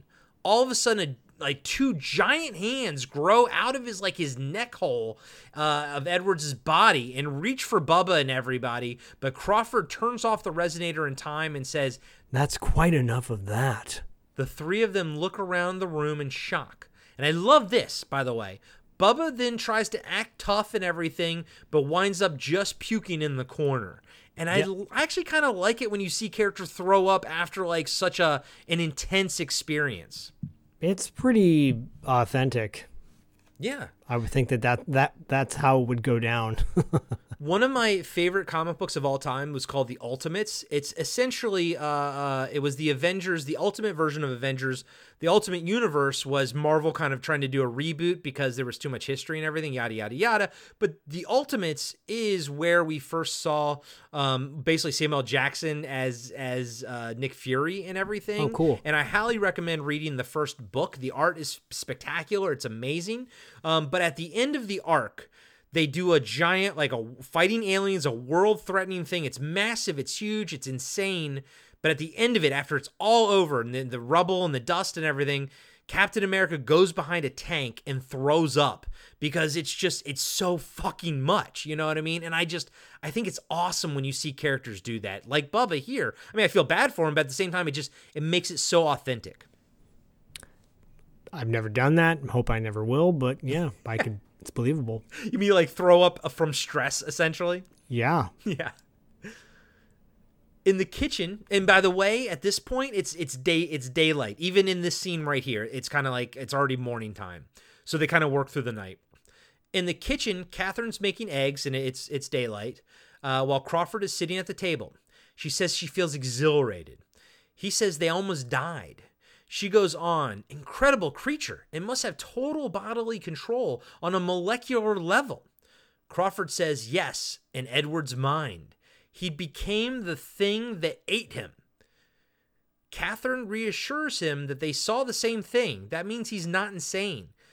She says he faced his fear and overcame it. You saved our lives. And he did. That was really cool. Yeah. Just then, Bubba walks in and says, yeah, I owe you one. Catherine asks everyone if they want breakfast, and Bubba says, how can you eat after that? She says, you can't work without eating, and Bubba looks confused. What work? Catherine says they have to record the results. The pineal gland was stimulated. Bubba says, well, it gave me one hell of a headache. Catherine says it's the expansion of the pineal that caused the headache. And then she says, I'll have to do a study of CAT scans on schizophrenics. If there's a statistical correlation between schizophrenia and an enlarged pineal, they may be seeing or feeling what we saw. Their minds may be influenced by these creatures. Bubba says, what about the hard-on I got? Is there a statistical correlation for that too? Now look, come on now. Come on, I want that boner back. Catherine says they know the pineal gland helps to regulate sex drive. Perhaps the pineal stimulation causes accompanying sexual stimulation. Her and Crawford look at each other sexually. There's so much to learn. Bubba says they learnt what they came for. Crawford isn't crazy, and it ate Pretorius' head. They're going to think we're crazy, but that's their problem. No, it might actually be your problem. Yeah, I think so. Catherine says they'll just have to do the experiment again. Crawford and Bubba look shocked, and Crawford tells her she can't do it again. Catherine pushes back and says, you always run an experiment twice to check the results. Well, this is true.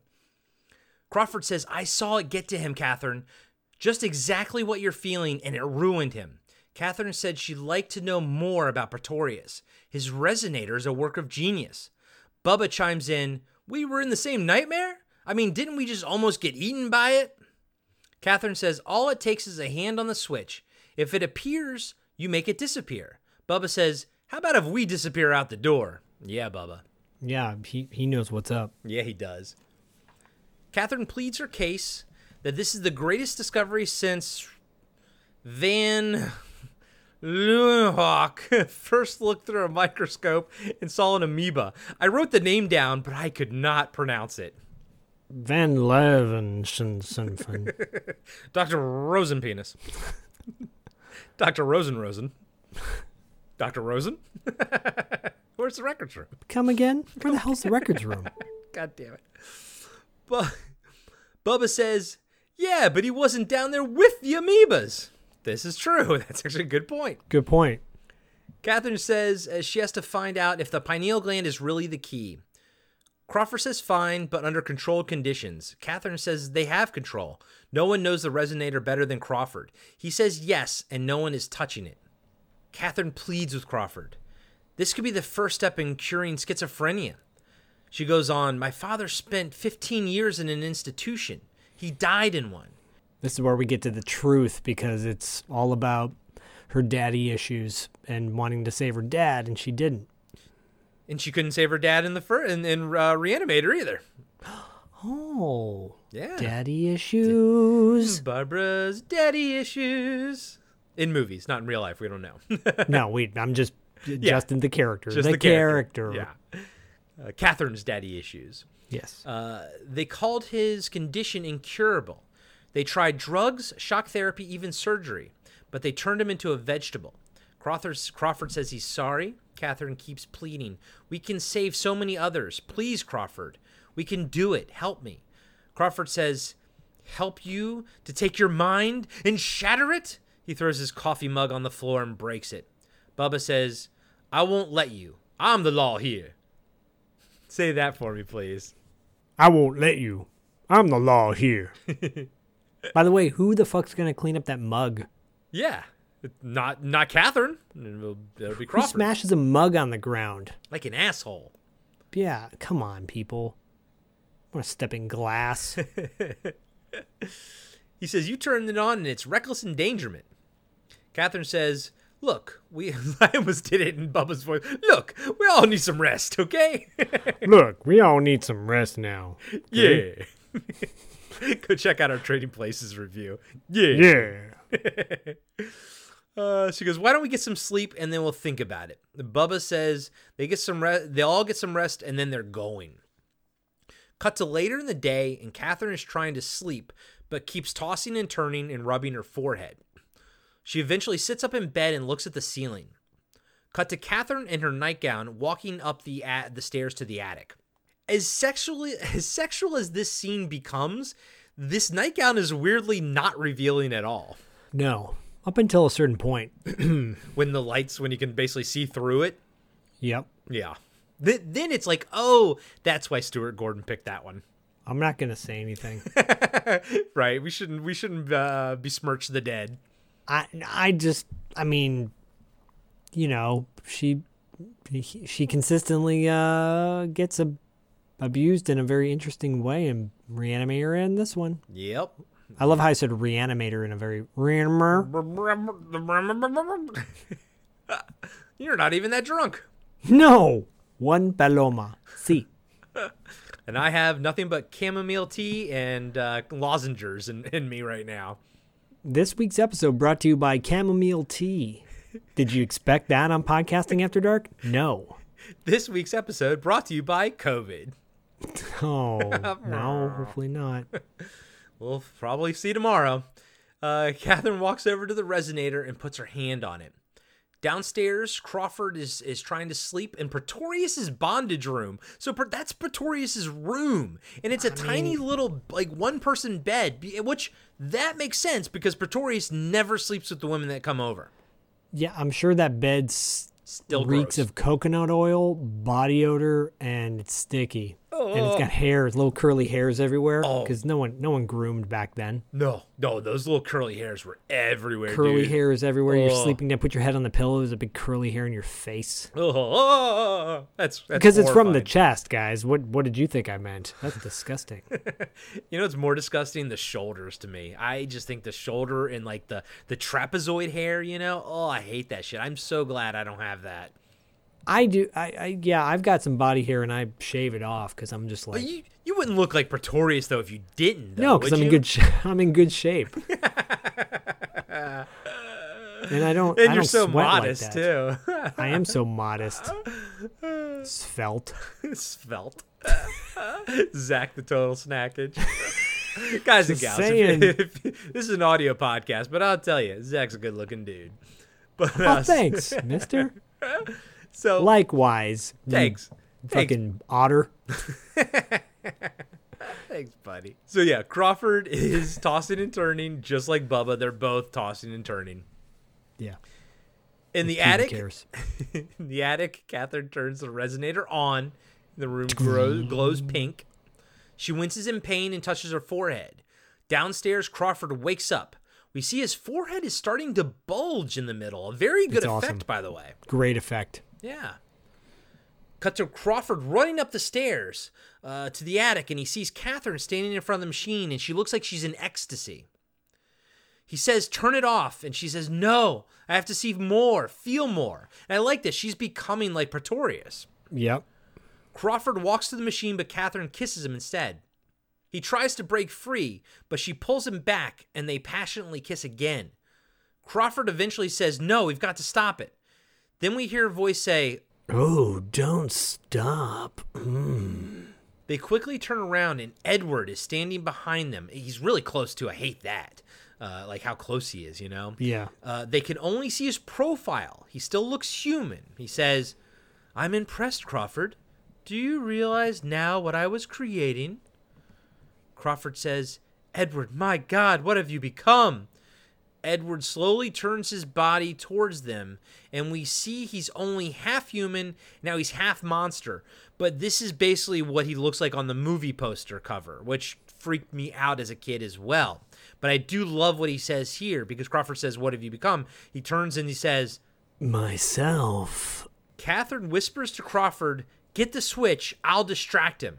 Just then, Edward shoots out a long tentacle arm and grabs her and pulls her close. Yes, I do find you distracting. Crawford reaches for the resonator switch and Edward yells, don't! Did you notice like Crawford like does like this funny like little movement and then he pauses when you know he yells don't, but it's like it's in a funny like mimey sort of run movement. Yeah, it must be just the way the costume is set up. Like he must have had a hard time moving around in that suit. Oh, I meant Crawford, not.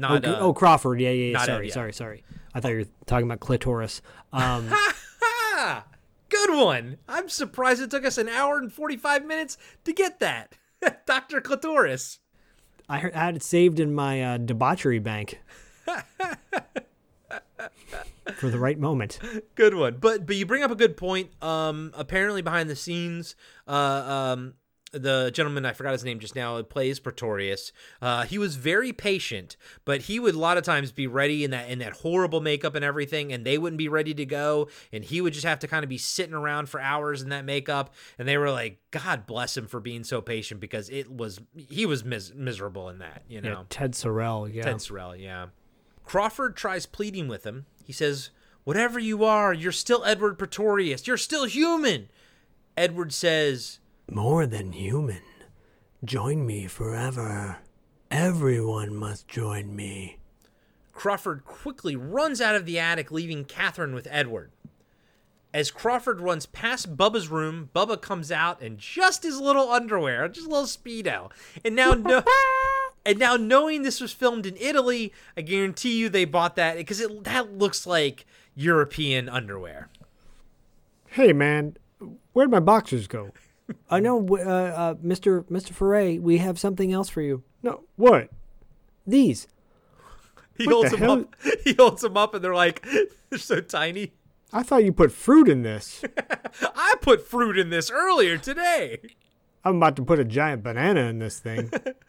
I hope it doesn't become see-through when I go in water. I mean, come on, he's a beautiful man. Oh, he is. Ken Foree is a specimen. As our boy Brule would say, he's a hunk. He's a hunk. So Bubba comes out and sort of tackles him down the stairs. And as I was taking notes, I happened to pause it right at the moment where you could see the two stunt people's faces. I was like, that's funny. But yeah, he tackles him right down the stairs in his little tidy underwears. He could have broke his fucking neck, by the way. Yeah. I'm like, damn, that stuntman or no stuntman, that is a dangerous tackle. And that's like a big staircase. That's like a witchboard level like landing, like, because it's like staircase that goes down and then goes to the right and keeps going down. Like, it's a long staircase. And remember in witchboard that the house kind of had like a big staircase in it? I totally remember. Yeah. I think that was carpeted though. This was not. No, this is hard wood. Yeah, wood. Just like Ken Foree. When they get to the bottom, Crawford says he's going to the circuit breaker to shut it off. In the attic, Edward licks Catherine's face as she's screaming. He rips her nightgown open and then tears her panties off and throws them. Myra was even like, because it's kind of quick. You don't really notice that he throws her panties off, but she was like, did he just throw her panties off? I was like, I think he did. Yep. He then shows her like his human hand, and then the fingers start growing real long, and I'm like, uh-oh, you about to get tentacle graped. Yeah, this is really creepy. Because he moves that tentacle finger down. You don't see it at all, but it goes, below the camera frame down to where her, crotch would be. And then she starts screaming. And he's laughing, Yeah, I'm sure something's going on there. Oh, in my head it is. In all the hentai I watch, it is. And he said, would you rather have, my gelatinous body or Harry? Neither? No, you must choose one or the other. My long fingers, my funky phalanges, or my hairy chest. Oh, neither? I smell like rotten beef. And canola Gross? oil. And Axe body spray. He does not smell like Axe body spray because there was no Axe body spray back then. No. But he definitely smells like what you said earlier, coconut oil. That I see. Coconut oil and KY jelly. KY jelly. And ricotta cheese. What? So apparently all the goop that's covering like him and all throughout this movie, apparently that's the same goop that they put into McDonald's milkshakes to give it that like consistency. Yum. Yeah, pretty gross. He says to her, in another life, I would have enjoyed you in another way. Yeah, I just want to say too, it's like so gross. It's so gross. As a young kid watching this and having no clue what is going on and only knowing about this stuff from, like, I had no idea what, I don't even think it registered to me at the time. There is no way in hell a kid our age should have ever seen this movie. But we did. And now here we are talking about it on Podcasting After Dark. No, I'm with you, man. Like, I didn't pick up on half of this shit, when I was a kid. And, like, all I remember being scared of was her blowing out kneecaps and the shit floating around and everything. I blocked, I think, the rest of the fucking movie out of my damn mind because it blew my mind. But, yeah. I think I just picked up on the fact that he was a monster and it was an alternate universe, and I thought that was cool. It didn't register to me. The whole S&M angle didn't register to me. No. None of it did. But now knowing what I know, like, it all makes sense. Like, it's actually really fucking cool. I mean, it's gross. It's nasty. The things that they're tackling, are weird and whatnot. And hey, if you're into that sort of thing, there's no judgment as long as everybody's consensual, But I think all of it actually would probably be correct for Pretorius's character. I think Stuart Gordon, they really wrote a tight script here. Oh, yeah, no. Again, like we said in the opening, this is one of, our personal favorites. And, but the subject matter is depraved. It's very depraved. It's one of the most depraved movies we've done on this show. Yeah.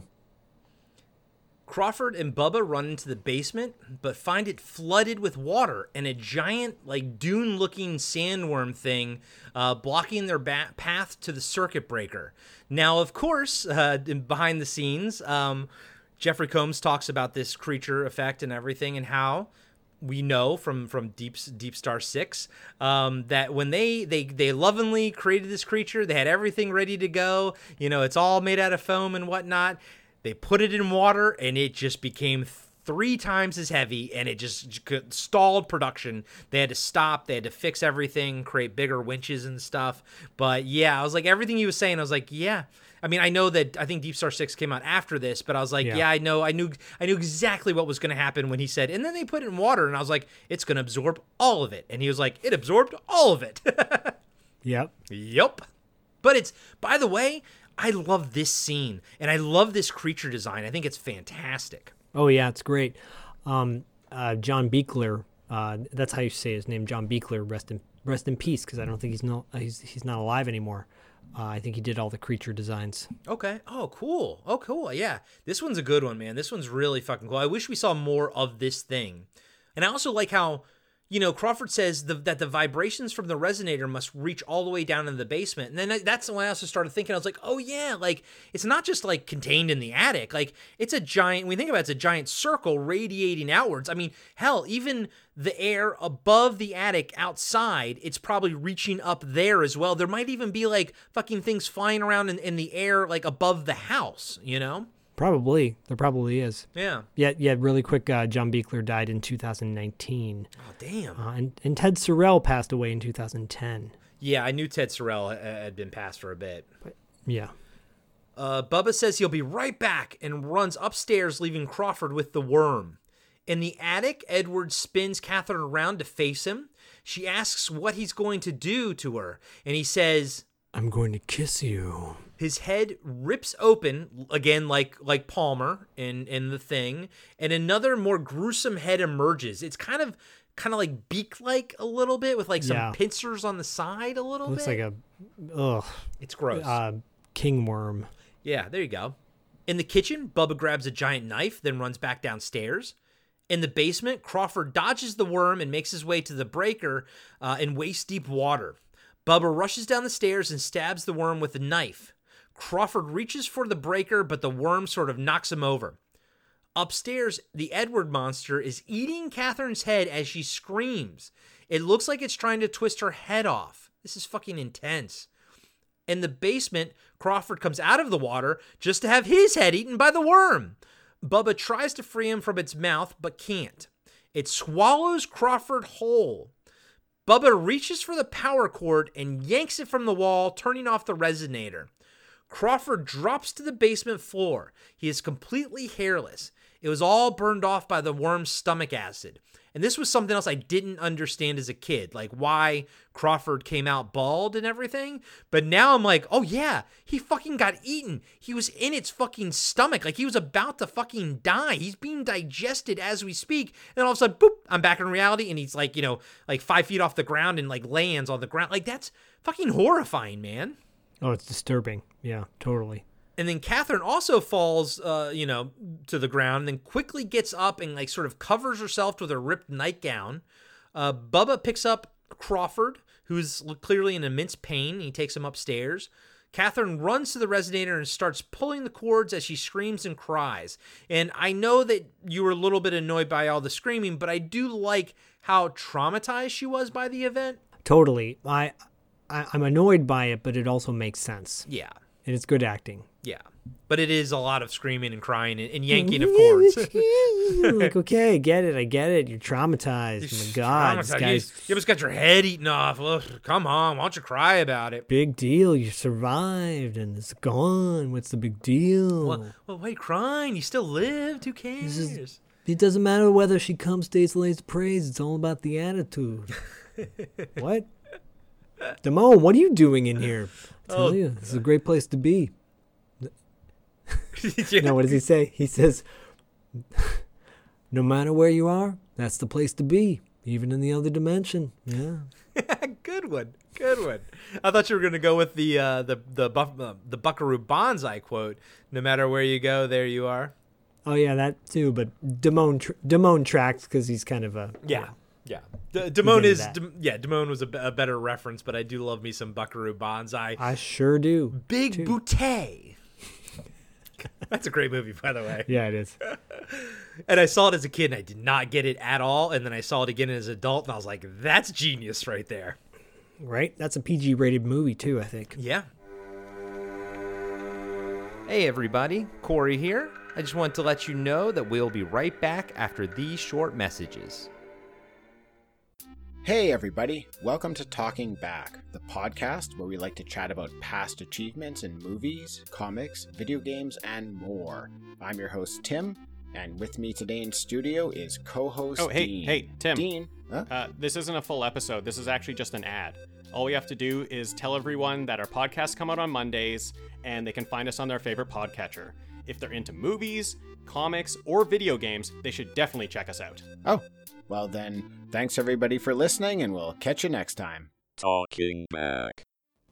I'm John, and I'm the host of Action Action. Every week, I'm joined by James. Heyo. And Dustin. Hello. And each week, we review, debate, and rank a different action movie. We're creating the ultimate list of action movies. From awful to awesome. So if you want to hear 3 more white guys with beards talk about action movies. And argue about where they belong on our list. And decide you hate us because we made fun of your favorite movie. Join us every Tuesday, and you can find us on your favorite podcatcher. And Steven Seagal is a joke.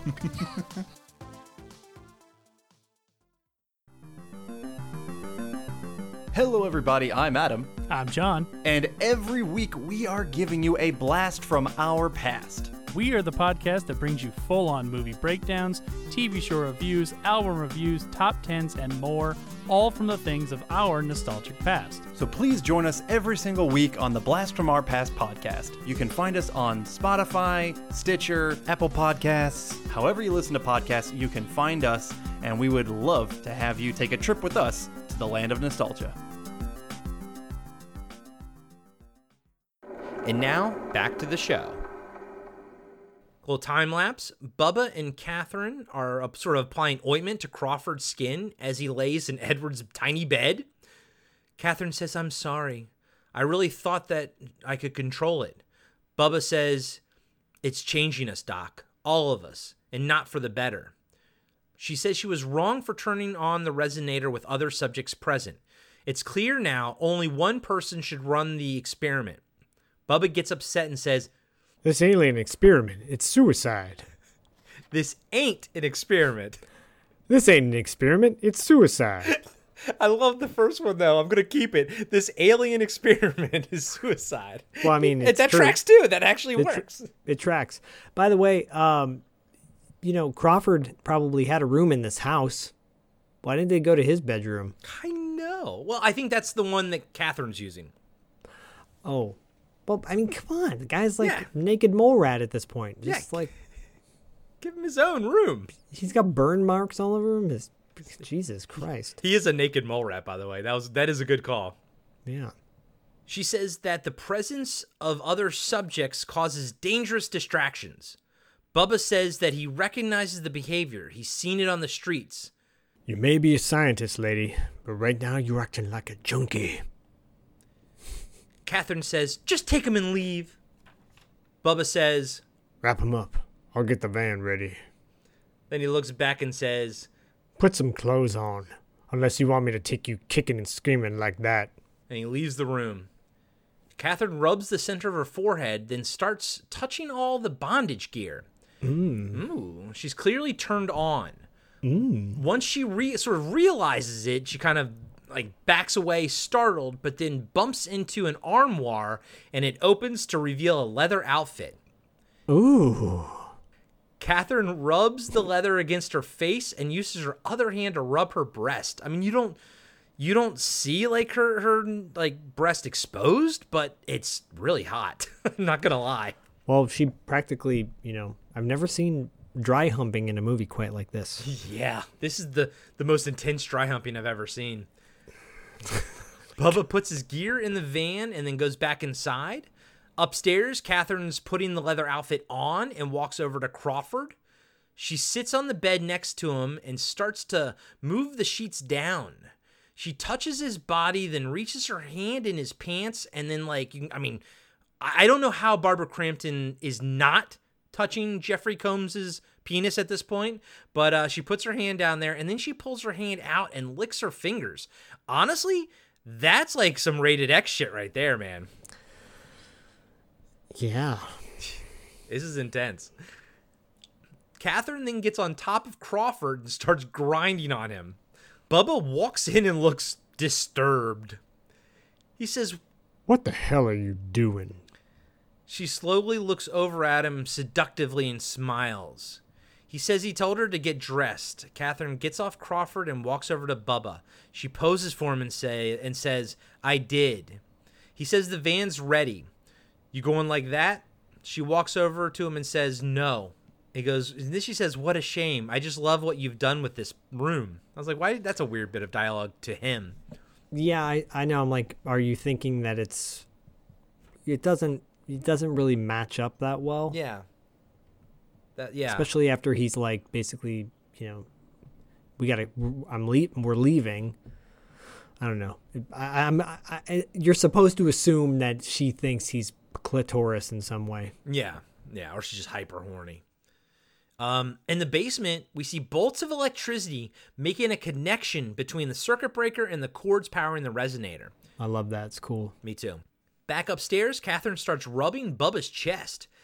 He says, "You're asking for it." She becomes aroused, and he grabs her and spins her around to face a mirror sort of on the ceiling. Bubba yells, "Look at yourself. Is this who you are?" She looks and she starts crying. She says, "I don't know who I am." Oh my God. I get it. She's this button-up doc with daddy issues. Daddy. She gets diddled by clitoris, and, the rest is history. Oh! If people joined in right at the 2-hour mark, they would have no idea what we were talking about, because now we just call Pretorius clitorius. Yeah, I like that I appreciate you said we call him. Yeah, of course. We're in this together, buddy. Yeah. We'll go down this. We'll die on that cross. We'll die on that hill together. The pad ship will go down together. Mr. Schaefer, who said clitoris in your Dr. January episode? Well, clearly it's the guy named Sleazy C. Yes. He's a eunuch now, so. True. We're getting to that. Just then, in the attic, the resonator turns on, and all the cords reattach themselves via electricity. Weirdly, it's not the other way around. You know what I mean? Like, it turns on, and then they reattach themselves. You'd think it would be the other way around. Yeah, maybe it's editing. Yeah. And I do like how all the fondling didn't wake up Crawford, but downstairs, when it turns on, he bolts awake, and he says, "Listen, the resonator. It's him. He's trying to start the resonator from beyond." And I love it when they put the title of the movie in the dialogue. I love that too. And my reasoning behind him not being awoken earlier by McMichael is because he's not attracted to her. That's my take. Okay. He's the only person on the planet Earth. Yeah, I mean, maybe he's just not into that sort of thing.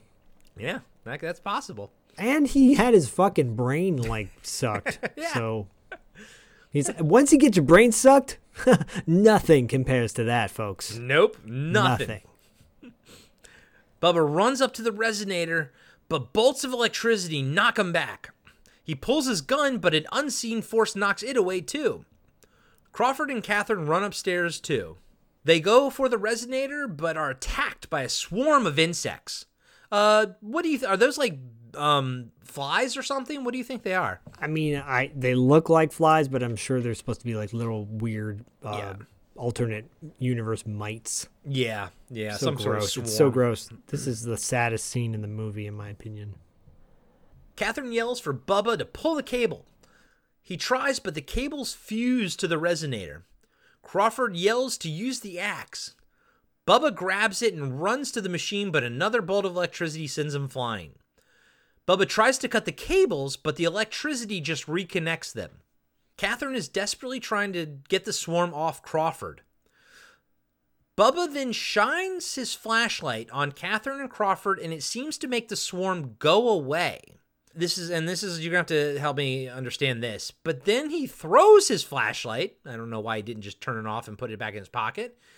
And it kind of lands on the ground and spins to face him. So the flashlight got them off of, if you flash the light on Catherine and Crawford, the bugs went away. Now the light gets flashed on Bubba, and he's like, "Oh no." And then all the insects then now attack Bubba. Can you explain that to me? Yeah, part of me is like, first of all, maybe it just doesn't track, and that's a continuity error, story error, script error. Or the alternative is it doesn't really make sense, because later on in the movie, when they shine light later, towards the end, with the flame or whatever, I think. Oh yeah, she has a little matchbook to kind of get the eels away. They go after that light, and they so go maybe after the light. So maybe it makes sense that but then what doesn't make sense is how the light pushed the bugs off of Catherine and Crawford. I think part of me feels like they just messed up, and they were supposed to be more on them, but there was less. Okay. Yeah, I mean, I think it's a gaffe. I don't think there's like an in-movie like reason for it. And then, as we all know, the opposite of less on is more on. I thought you were going to say hard on. No, that's from Megaforce. Hard on. Like the one Bubba had earlier and will never have again. So he goes down screaming, covered in that swarm of creatures. No, it's the worst. I know, This is the worst. This is the worst scene in the movie, and I mean this in like the saddest way. Yeah, because they're like covering his arms and his legs and everything, and he's screaming and everything. Catherine and Crawford try to disconnect the resonator, but they are also sort of like knocked away. The swarm of insects leave, and Catherine and Crawford rush to Bubba, but it's too late. Almost his entire body has been eaten, even like the tip of his nose, which I thought was a nice little touch too. And he just kind of like gurgles and dies. But it's a cool looking like body, and you can tell like, you know, it's really Ken Foree's head, so it's like probably under the floor panels. His body's under the floor panels essentially. Yeah. But the ruined body that they use is really, really well done, I think. Yeah, it is. It's gross and sad. Yeah, because he's my favorite character in the movie. Me too. Once it's over, and like once he's dead, I'm like, okay, what? Is there anything else to live for, God? Well, the good news is, with an hour and 25 minutes, once he dies, we only have like 20 minutes left in the movie at this point. Oh, barely, yeah. Yeah. Because the end credits are 5 minutes long. Right? In the darkness, we see a grotesque, non-human shape. We see it's Edward. He barely looks human. Catherine rushes to the fire extinguisher on the wall, and he grabs it just as Edward sort of grabs her with his tentacles. He says, "Humans are such easy prey." And this is when his pineal gland is sticking out of his forehead like an antenna. I think this is the first time we sort of see that. Crawford says, "Let her go." And Edward says, "I will, beyond her wildest dreams. She will go into my mind, and I will go into hers. It's the greatest sensual pleasure there is." Crawford says, "You never knew pleasure or gave it, only pain." Crawford then grabs his head in pain, and Edward says, "You are evolving into a being that has never existed before." That's cool. Well, and also, let's be honest, if you are having to talk about it, it's probably not that great. Like people who boast about their sexuality and how great they are, let's be honest, folks. Yeah. You know, you're talking yourself up because you're compensating for something else. You eunuch. You eunuch. Crawford yells, "I'm Crawford Tillinghast." Edward says, "Let it happen, Crawford. Let it out." Crawford screams as his pineal stalk shoots out of his forehead like an antenna. And there's like a gross crunching sound too. Yeah. And by the way, no CGI. This effect is fantastic with his forehead thing. And yes, they clearly have to do something to his head to make it a little bit bigger, to keep all the wires in there and everything. Yep. But honestly, the deformed head, even though it's to cover the wires, I think actually works as a whole to make him look more grotesque. Yeah, agreed. Unfortunately, apparently, once he was all wired up, they couldn't unwire him. So anytime Jeffrey Combs had to go to the bathroom, somebody like an assistant had to like take all the wires with him, and he was like, "It was fun," being sarcastic. Meaning, like you're sitting in a stall with like your assistant next to you, just kind of holding the wires, waiting for you to crap it out. Yeah. Let me know when you're done. I'll just be standing here holding your wires. Almost boink, boink. You hear Jeffrey Combs start yelling, "I'm Crawford Tillinghast" in the bathroom as he poops. "I'm Crawford Tillinghast." Who ordered the tie? But it's really good, dude. And I think that's another thing that probably fucked me up as a kid is how well done the pineal effect is. Yeah, totally. So now that Crawford, his stalk is out of his head, he's looking around. He's like, oh, it's beautiful. Now, I will say this does look dated. Like, it's very much like some kind of video toaster effect when you see through his eyes, Yeah. Yeah. That probably would be done a lot better now, obviously. Catherine asks what he did to Crawford. Edward says he just woke up Crawford's pineal gland. It did the rest itself. That's kind of cool, too. Yep. So he starts dragging Catherine to him, but she sprays the resonator with the extinguisher foam. Edward yells, no! The machine shorts out, and Catherine is free. She runs to Crawford, who's passed out. Just then, the machine comes back to life, and Edwards is right behind Catherine. She screams and sprays the resonator with more foam, and it shuts off. Catherine laughs, then checks to see if Crawford is still alive.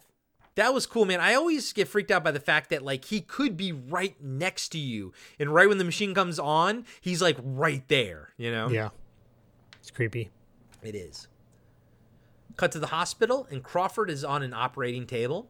Dr. Block is trying to use these clamps to kind of, examine Crawford's pineal stalk. She kind of can't get it. It's like moving around even though he's asleep, and she's trying to grab it. It's really fucking gross. This might actually be the most grossest part.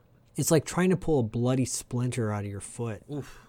I was going to say wiggling around. I was going to say like a worm or something. It's all wet or something. It's fucking gross. Ugh. And it's like, It's making sound effects. Yeah, weird noises. It's really nasty. And then she kind of like is like a little bit like, I'm about to give up. And then it just shoots out, and then it startles her. She's like, what? And then it kind of like goes back in, and then a nurse comes in and tells Dr. Block that the police are there. But I just think that was a cool little scene, Yeah, it's traumatizing. In Dr. Block's office, Catherine is being questioned by the police and DA Fields. She's wearing the leather outfit under a robe. Fields says to Block, she's been telling us a pretty wild story. Catherine insists it's the truth. Field asks Block for her opinion of Catherine's mental state. Block says, I'd rather give you my opinion of her professional conduct. She looks at Catherine and says, you're contemptible.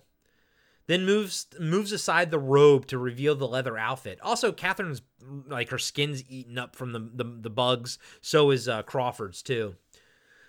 She looks at Fields and says, I doubt she can even understand what she's done. Block looks back at Catherine and says, you cost Crawford Tillinghast his mind, quite possibly his life. And then I love this. Catherine says, in another man's life. I like that she owns up to it, but also she brings it up because it's like, no, someone else died too, Yep. She tells Fields, that machine has to be destroyed. Catherine says that. He says, I listened to you the first time, and now I've lost one of my best men. The DA is going to chew me a new asshole thanks to you. He looks at Dr. Block and says, she's in your custody now. Catherine protests, and Block says she's too agitated in this state. She'll upset the patients. Fields says, do whatever you think is best. And we see Block smile. Dr. Block kind of smiles. Jealousy. Time to wipe your mind out of my husband's mind. Mm-hmm. Catherine pleads with Dr. Block to go back. Block says, you've got all the answers, don't you, girl wonder? Well, I have some answers of my own. She tells the nurse to prep Catherine for electroshock therapy. The nurse kind of protests, but Block puts her in her place too. Catherine runs out of the office, crying and screaming, and down the hall, but two orderlies catch her. Block tells them to set her up in room 5. She's going to go check on Crawford.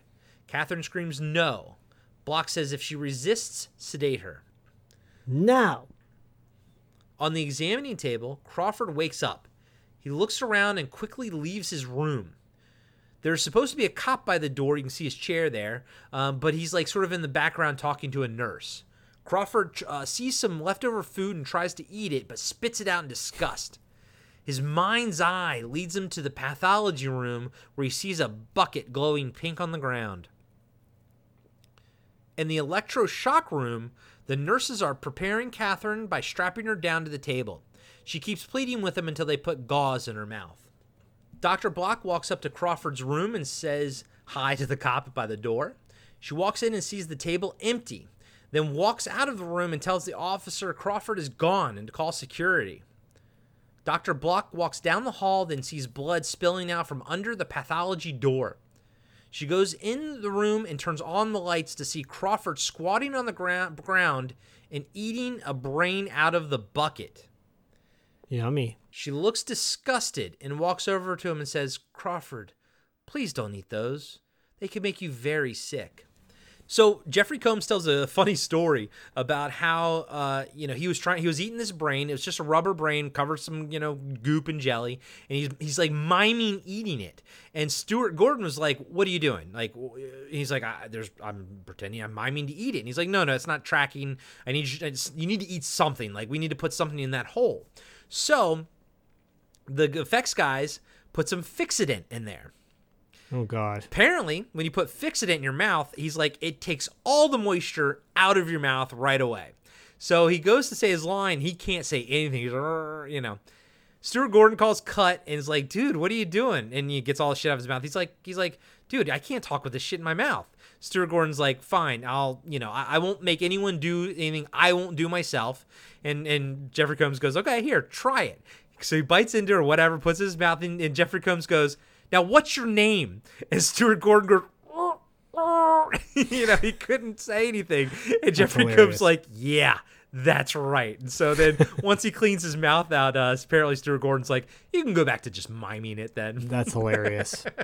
But I love looks good. I love how vindicated Jeffrey Combs was. He's like, "Yes, I win." So her saying, "Crawford, please don't eat those. They can make you very sick." That kind of shakes him back to his senses, and he drops the brain in disgust. He looks at Block and asks, "What is happening to me?" She says, "We don't know for sure, but we're going to find out." Dr. Block helps Crawford to his feet and starts walking him to the door, but his eyes start twitching, and we see from his POV that he can see her brain.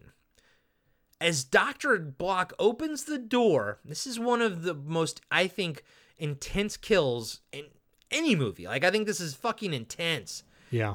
As Dr. Block opens the door, he slams it shut and then slams her against the wall. He has his hand on her neck and the back of her head. His pineal stalk is sticking out, like straight up like an antenna now. Crawford then puts his mouth over her eye, and she's yelling and struggling and fighting with him. So he knees her in the stomach, and then she's like, "Oh," and then he spits out her fucking eye, and then she looks at the camera, and there's an eye. It's like an eye socket. It's great effect, great makeup effect. And then he just starts sucking out her brains through the eye socket as she moans, and the camera dollies in, and her eyeball is rolling back. Dude. This is that's one of the most intense deaths in any movie ever. Oh, yeah, totally. And so to answer anyone's question, if they ever had this question, you can't give a hickey to an eye because you would suck the eyeball out. But you can suck out the brains from behind the eye. Yes, you can. If you want to do that. That would just, give him, I was giving her a hickey on her eye. I didn't mean to suck her brains out. My bad. Dude, the knee to the gut is what I think is the most brutal part of it. You're all of it. Look, Jeffrey, really, just give her. It's my wife, so I don't care. Just give her a nice little hit in the stomach. Give her the business. Give her the business. God. That's so funny that you say that because my buddy Bert, who listens to the show, I got that phrase from him. I've known it before, but he always says giving people the business, and I love it. But I also remarked to him that young Jeffrey Combs looks like young Bert as well. I get vibes of that as well. So it's just funny that you mentioned the business part. So Bert, this one's for you, buddy. Yeah, whoop, whoop, Bert.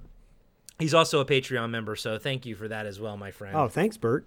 And for all of you Patreon members, thank you. Yes. If you want to be a Patreon member, go to patreon.com/podcastingafterdark. In the electroshock room, the doctors are about to shock Catherine when a nurse comes in and says that something has happened and they need help. The guy who has the switch, and he's about to shock her, and he's like, "What about her?" He's so excited to shock her. The nurse says to lock her up in her room.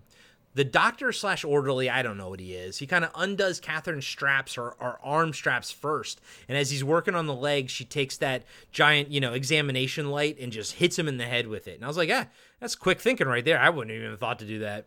Right. Quick goat thinking. Outside, Crawford is in the ambulance unloading area, I guess.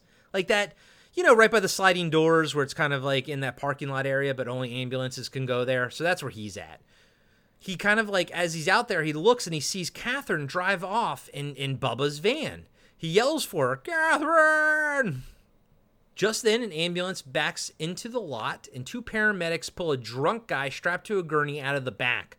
One of the paramedics wheels the guy around the ambulance, while the other one cleans up puke off the floor of the vehicle.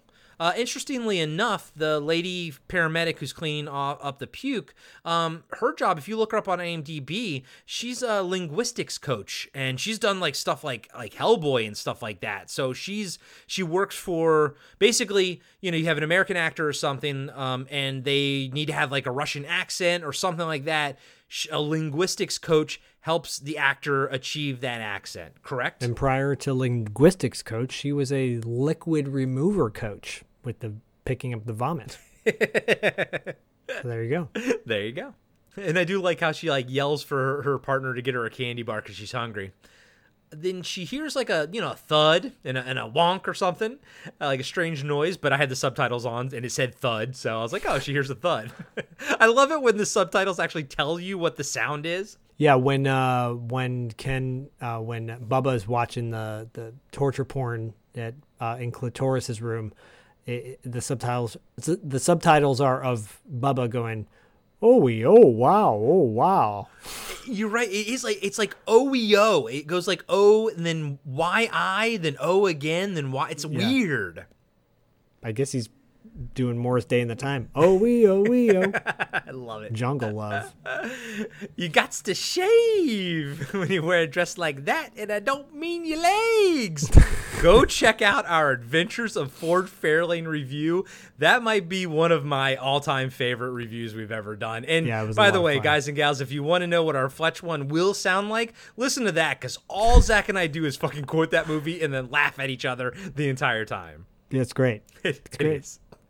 So she goes and checks, goes around. The paramedic goes to check on her partner. She finds the drunk man still strapped down, yelling that he saw a snake come out of a man's head. It ate him. She thinks he's going into DTs. I don't know what that means. Do you? I actually wrote that down in my notes. I'm looking at it right now. It says, what the fuck are DTs? There you go. I don't know. I really don't. Detoxes? No, I don't know what it is. Someone can fill us in what DTs are. I'm sure we have first responders out there listening that will know. Or someone who's gone into that personally. Yeah, who's experienced the DTs. But she looks over to see her partner dead on the ground with his eyeball ripped out. Crawford then comes up behind her and grabs her and starts sucking on her eye, while the drunk guy screams, "That's the Snake Man!" She kind of pulls out "That's Snake Man!" She kind of pulls out a pocket knife, doesn't really do much with it. She tries to run away, but Crawford tackles her and smashes her head against the concrete. That's fucking brutal too, dude. Yeah, that's straight up American History X head slamming going on there. Yeah, fucking some curb stomping shit right there. Yep. But I love that he left the homeless guy because the guy didn't have a brain probably, or, didn't have a brain worth sucking. Yeah. And he had vomit all over himself too. Just then, Crawford's pineal stalk kind of shoots back in, and he comes to his senses. He looks horrified at what he's done. Crawford gets into the ambulance and drives off, leaving the guy on the gurney screaming for help. Help! The Snake Man! Snake Man! Get him! Snake Man! Where's Snake Man? We see Catherine pulls up to the Pretorius house and Bubba's van. She unlocks the front gate and goes in. In the attic, we see the resonator covered in foam and the outline of Bubba's body on the ground. Oh, with his little skinny legs, I guess it wasn't leg day after all. Good one. Okay, Zach, explain this one to me. Catherine then takes out a time bomb out of her bag. She has like 4 sticks of dynamite stuck to like a counter, a time counter. And you know what's funny? As a kid, I had no problem believing this part of the movie. As an adult, I'm like, where did you get that? Because were you able to ever buy sticks of dynamite at an Army-Navy surplus? Maybe she went to an Army-Navy surplus. I don't think so, because I think dynamite sticks are very unstable, especially if they get wet or something.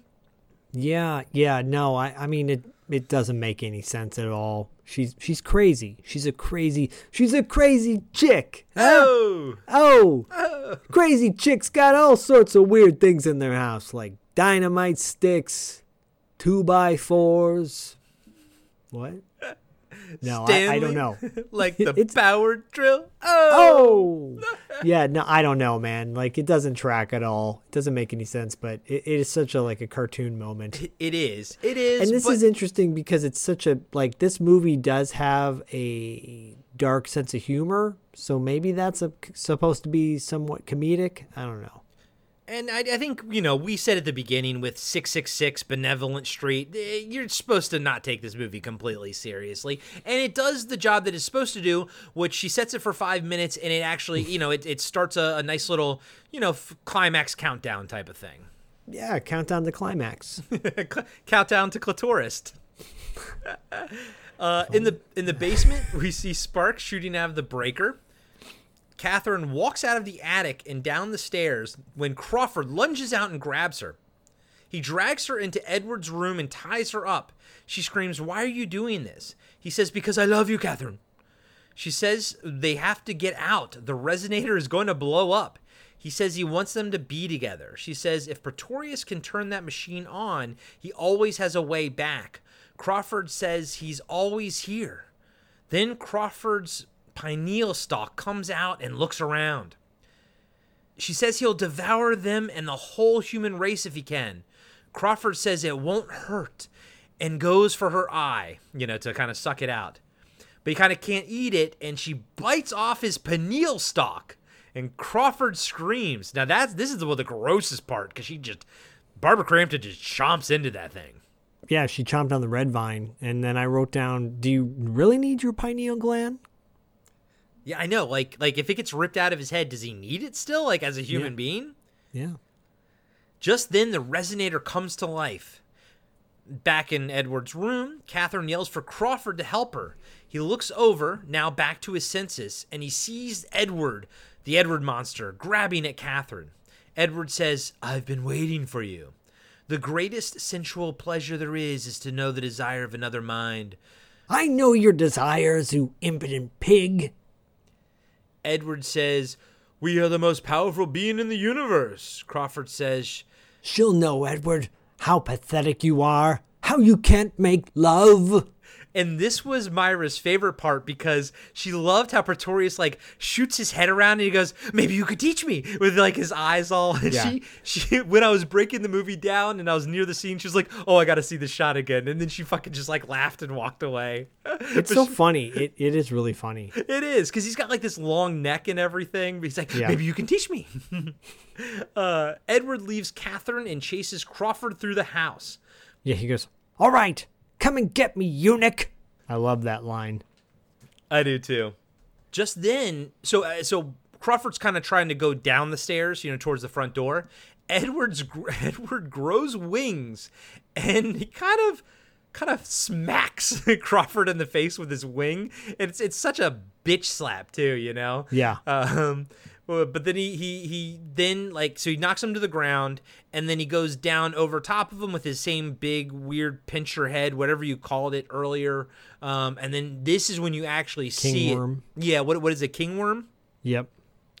He bites down on Crawford's head, and then you see him actually twist it off, and that's how you know why it's not bitten off Clitorius's dead body. It's was twisted off, and that's cool too. I like that. It could have just bitten it off. It could have just bitten his head off, but I like the added layer to it that it twists it off. I agree. Upstairs, Catherine is still tied up. There's 2.5 minutes on the bomb. There's more than 2.5 minutes left in the movie, but not by much. It's actually pretty tight. She struggles with the leather straps, but then sees the eels swim in. She kind of shakes her wrists to get the eels' attention, and they bite through the leather, releasing her. And this is what you mentioned earlier, because she's still kind of stuck there. So she takes a book of matches out of her pocket, lights it, and throws it to the ground, distracting the eels so she can run by. Catherine runs down the stairs and trips over Crawford's headless body. Edward Monster appears before her, and then she runs back upstairs into the attic. But it's kind of cool because water is coming down the stairs from the attic. And that kind of like, for me, that's kind of like got vibes of The Mist, where like, I also like the fact that like, you know, mist or water or something else is coming through, not just like creatures. Gelatinous water. Yeah. It's almost like terraforming the house. Yeah. Covering it in clitoris. Breaking water. Ew. In the attic. Okay, here we go. In the attic, there's 30 seconds left in the bomb. Edward grabs her by the ankles, pulling her to the ground. He laughs maniacally, but then kind of stops and looks surprised as a hand comes out of his mouth. Fingers. And just like Ace Ventura coming out of the rhinoceros's ass, Crawford comes out of Pretorius screaming like he's giving birth. Are you saying that Ace Ventura ripped off From Beyond? Yes, dude. I think a lot of fucking movies, if not ripped it off, they were like, you know, it was probably in the back of the filmmakers' heads, you know? Like, they just remembered this shit. Why not? But I think Ace Ventura might have ripped this off. Yeah. So this, it's hard to sort of track it, but basically what happens is that like Pretorius and Crawford start fighting for control of Pretorius's body, and they're fighting each other, biting each other, ripping each other to pieces, morphing, unmorphing, you know, turning into skull snake heads and all this kind of stuff. It's really fucking cool. And I know that they like ran out of budget and said they didn't really do the ending the way they wanted to. I think it's fucking effective as hell. I think it's cool. I think as the way I interpreted it was that the more they fought, the more they kind of devolved. Yeah. Because they're supposed to be about pleasure, and this was like pure anger, and they were slowly devolving equally. That's my take. I am 100% with you right there. And maybe they're using up like the material too, because they're building, breaking down, and yeah. But it's cool. It works to me. It doesn't ever strike me as like, oh, they just had to rush this. It doesn't feel that way. I think it's fantastic. But Catherine's leg is still like being held onto by Pretorius. So eventually, Crawford's skull face bites the hand so it can let go. She goes running for the window as the whole place explodes. You know, the attic blows up and everything. And it's actually a pretty impressive explosion. And she lands, and her fucking kneecaps explode just like the fucking attic. And dude, that kneecap is disgusting. Disgusting. Yeah, if you've ever wondered what cauliflower looks like with hot sauce all over it, that's pretty much it. Yeah, and then she looks down at it, and I get shades of Ace Ventura 2 again when he gets shot with the spears in his legs, and he's like, ah! I feel like she looks down and she screams. I'm like, yeah. And then, like, so the neighbors are all there. Bunny comes over to her, holding her dog. She sees her knees, and she's like, oh my God. My thought was, don't let that dog go, because it's going to start fucking eating her fucking kneecaps, you know? Yeah, that dog has a penchant for blood. From Clitorius. So the lady says, you know, they called an ambulance. They'll be there soon. Catherine is just fucked up, and she's like, it ate him. And then she just starts screaming, laughing, and it just fades to credits with her completely losing her fucking mind. And that's From Beyond. And From Beyond, her mind will forever be. She's fucked. Yeah, absolutely fucked. You know, you don't go back from something like that. It's a perfect way to end the movie. It's a perfect way to end it. It ends in such a downbeat. It's so creepy and bizarre. And for me, still holds up in 2022 as much as it did in my scarred mind of 1980. What was it? 87 or 88 when I first saw this movie. Oh wow, was it already? Wow, it was already on HBO or whatever in 88, huh? Yeah, I think yes, because it came out in 86. I want to say 87. It was probably already on. Yeah. Every morning. So I would wake up and watch that final scene. Yeah, because you would be waking up so early for school and everything that it would still be like. So basically, that would be like the 3:30 a.m. movie. So when you get up at like 5 a.m. or something, it's like it's finishing up essentially. Yep. Yeah. Before you hit the 6 a.m. Fairly family friendly movie. The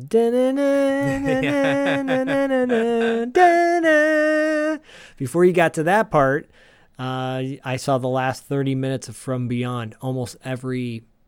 So often, because HBO and Cinemax and Showtime or whatever, they only had a certain amount of films that they showed, and they showed them over and over and over again. This was one of them, and it was for better or worse. In this case, for better, because here we are talking about it and entertaining all of you awesome listeners. Yes. And I'm with you, buddy. I think this movie holds up very well, even with its silly gaffes, and even with its like logic breaks and stuff. It's fine. It's a fun ride from beginning to end. Obviously, if you think gross deaths and kills are fun, and I think a lot of our listeners probably do think that kind of stuff is fun, but this is a fun ride from beginning to end, and at a cool 86 minutes, it is digestible and easy, just like Crawford's Head. Oh, nice. But yeah, dude, I love it, man. I always have fun with this movie. It will always now be in my rotation, and I can't wait to do Reanimator. I don't know when we'll do it. I may still put that one on the back burner just as, again, another emergency type of scenario. Or maybe Zach will bring Reanimator to the whatever if he wants to. But we will absolutely get to Reanimator. I can't promise we'll do it in season 3, but I am excited that we finally have a proper Stuart Gordon, Barbara Crampton, Jeffrey Combs jam under our belt now. Agreed. And I don't know if we'll get to it in season 3. I can guarantee you, listeners, this is a little bit of a spoil, I suppose. On my end, there's a lot more exploitation films coming. There's some more Wings Hauser movies coming. Yeah. There's some slasher movies coming. And quite possibly a genre we've never touched, but I'm gonna give it a try. I'm gonna give it a stab. I'm gonna give it a go. We'll see how we do. Yeah, because originally we sort of talked about Wings Hauser being like a mini marathon. It's turned into we're just going to support Wings Hauser for the entirety of Podcasting After Dark because we love the man and we love his movies. And I know for a fact I have a few here still ready to go. So yeah, our love affair with Wings Hauser is now becoming more of an ongoing thing. Yeah, and one of the reasons why I actually wanted Corey to hold back a little bit is because there's a Wings Hauser documentary being made right now. Oh, okay. So I don't know when it's going to be released. Hopefully it'll be released this year, but kind of coincide with that. And these shows are evergreen. You all know that. So, you could listen to Terror Vision right now if you want to, right after this one, or you could go listen to Screamers right now if you wanted to after this one. So it doesn't really matter where in the timeline, but know that Wings is coming back. Unlike Crawford's Head, because his head is gone. His head is gone. And I got some good ones here for you, buddy, too. I got another stack I'm about to mail out. I've got some. I'm building up another stack for you. Oh, stacking it up. I can't wait. Baby. But you know what always stacks it up? $2 late fee. And I know you got the Barry Bostwick interview dropping. That's going to be coming soon. Anything you can tease maybe after that? Yeah, for sure. And I think listeners of this show will really appreciate who we have in February coming up. This guy named Luca Bercovici. He's a great character actor, but he's also a director and writer. He wrote and directed Ghoulies and Rockula. And he talks a little bit about that aspect of his career. But we talk a lot about a movie he did in the 80s called American Flyers with Kevin Costner. Great bike racing movie. And then we just interviewed Nestor Serrano. If you don't know who he is, go check out a movie from the 90s called Hanging with the Homeboys, which is a great...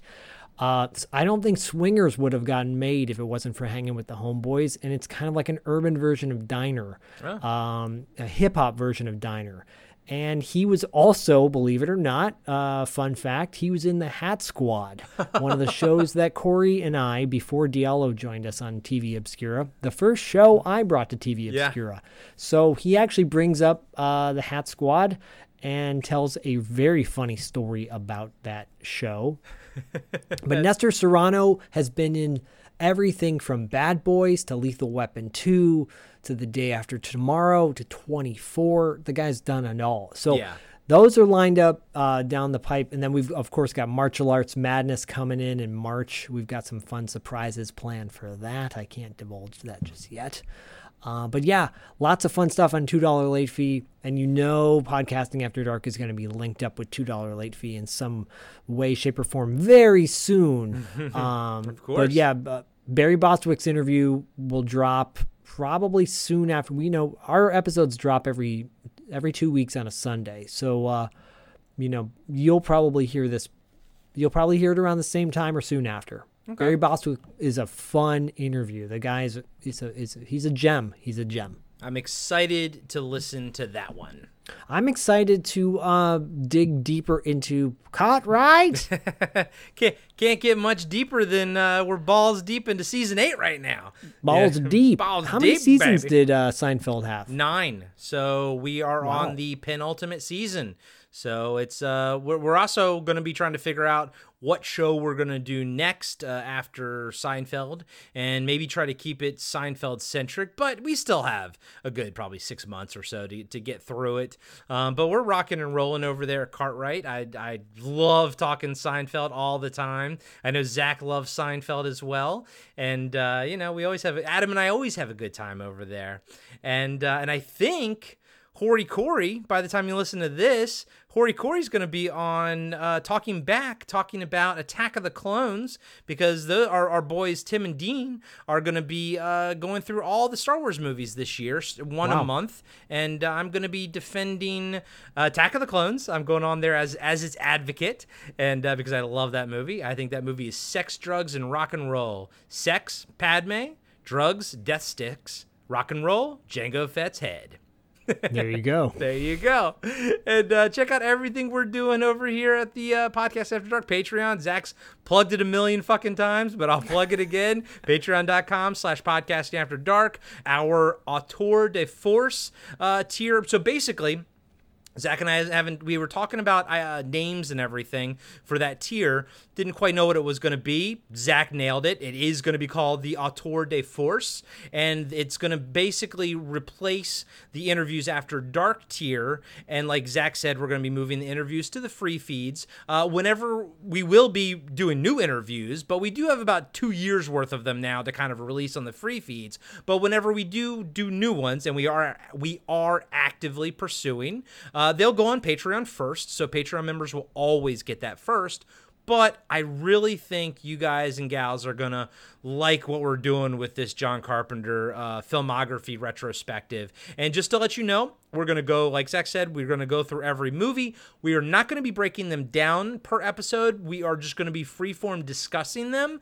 But that does mean we are going to revisit The Thing. We are also going to revisit Prince of Darkness, because we are going to watch each of them every month and in order. And we're starting with Dark Star this month. So that episode will drop before the end of this month. Go check it out. Go check it out. And as always, we'll catch you on the dark side.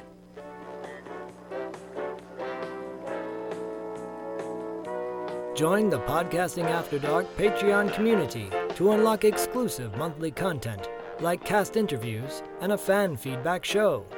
Plus, you get every regular episode of Podcasting After Dark completely ad-free. You can also support the show by rating and reviewing us 5 stars on Apple Podcasts and by recommending us to your friends. Finally, make sure you follow us on Reddit, Instagram, and Facebook for news and updates about future episodes. Just search for Podcasting After Dark.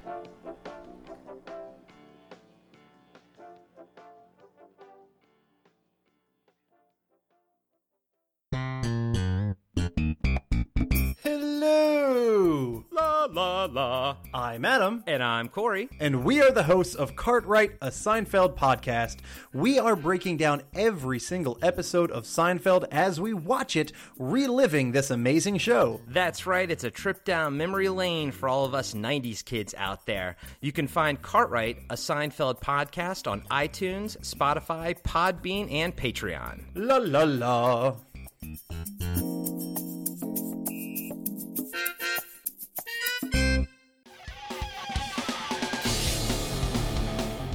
Have you been wondering where's the beef?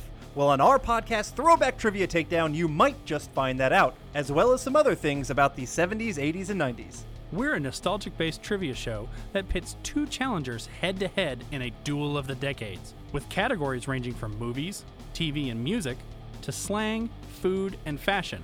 You're sure to get the best in retro-themed trivia. So strap on your jelly shoes, grab a Surge, and walk like an Egyptian to your favorite podcast app and check out Throwback Trivia Takedown. I heard even Mikey likes it.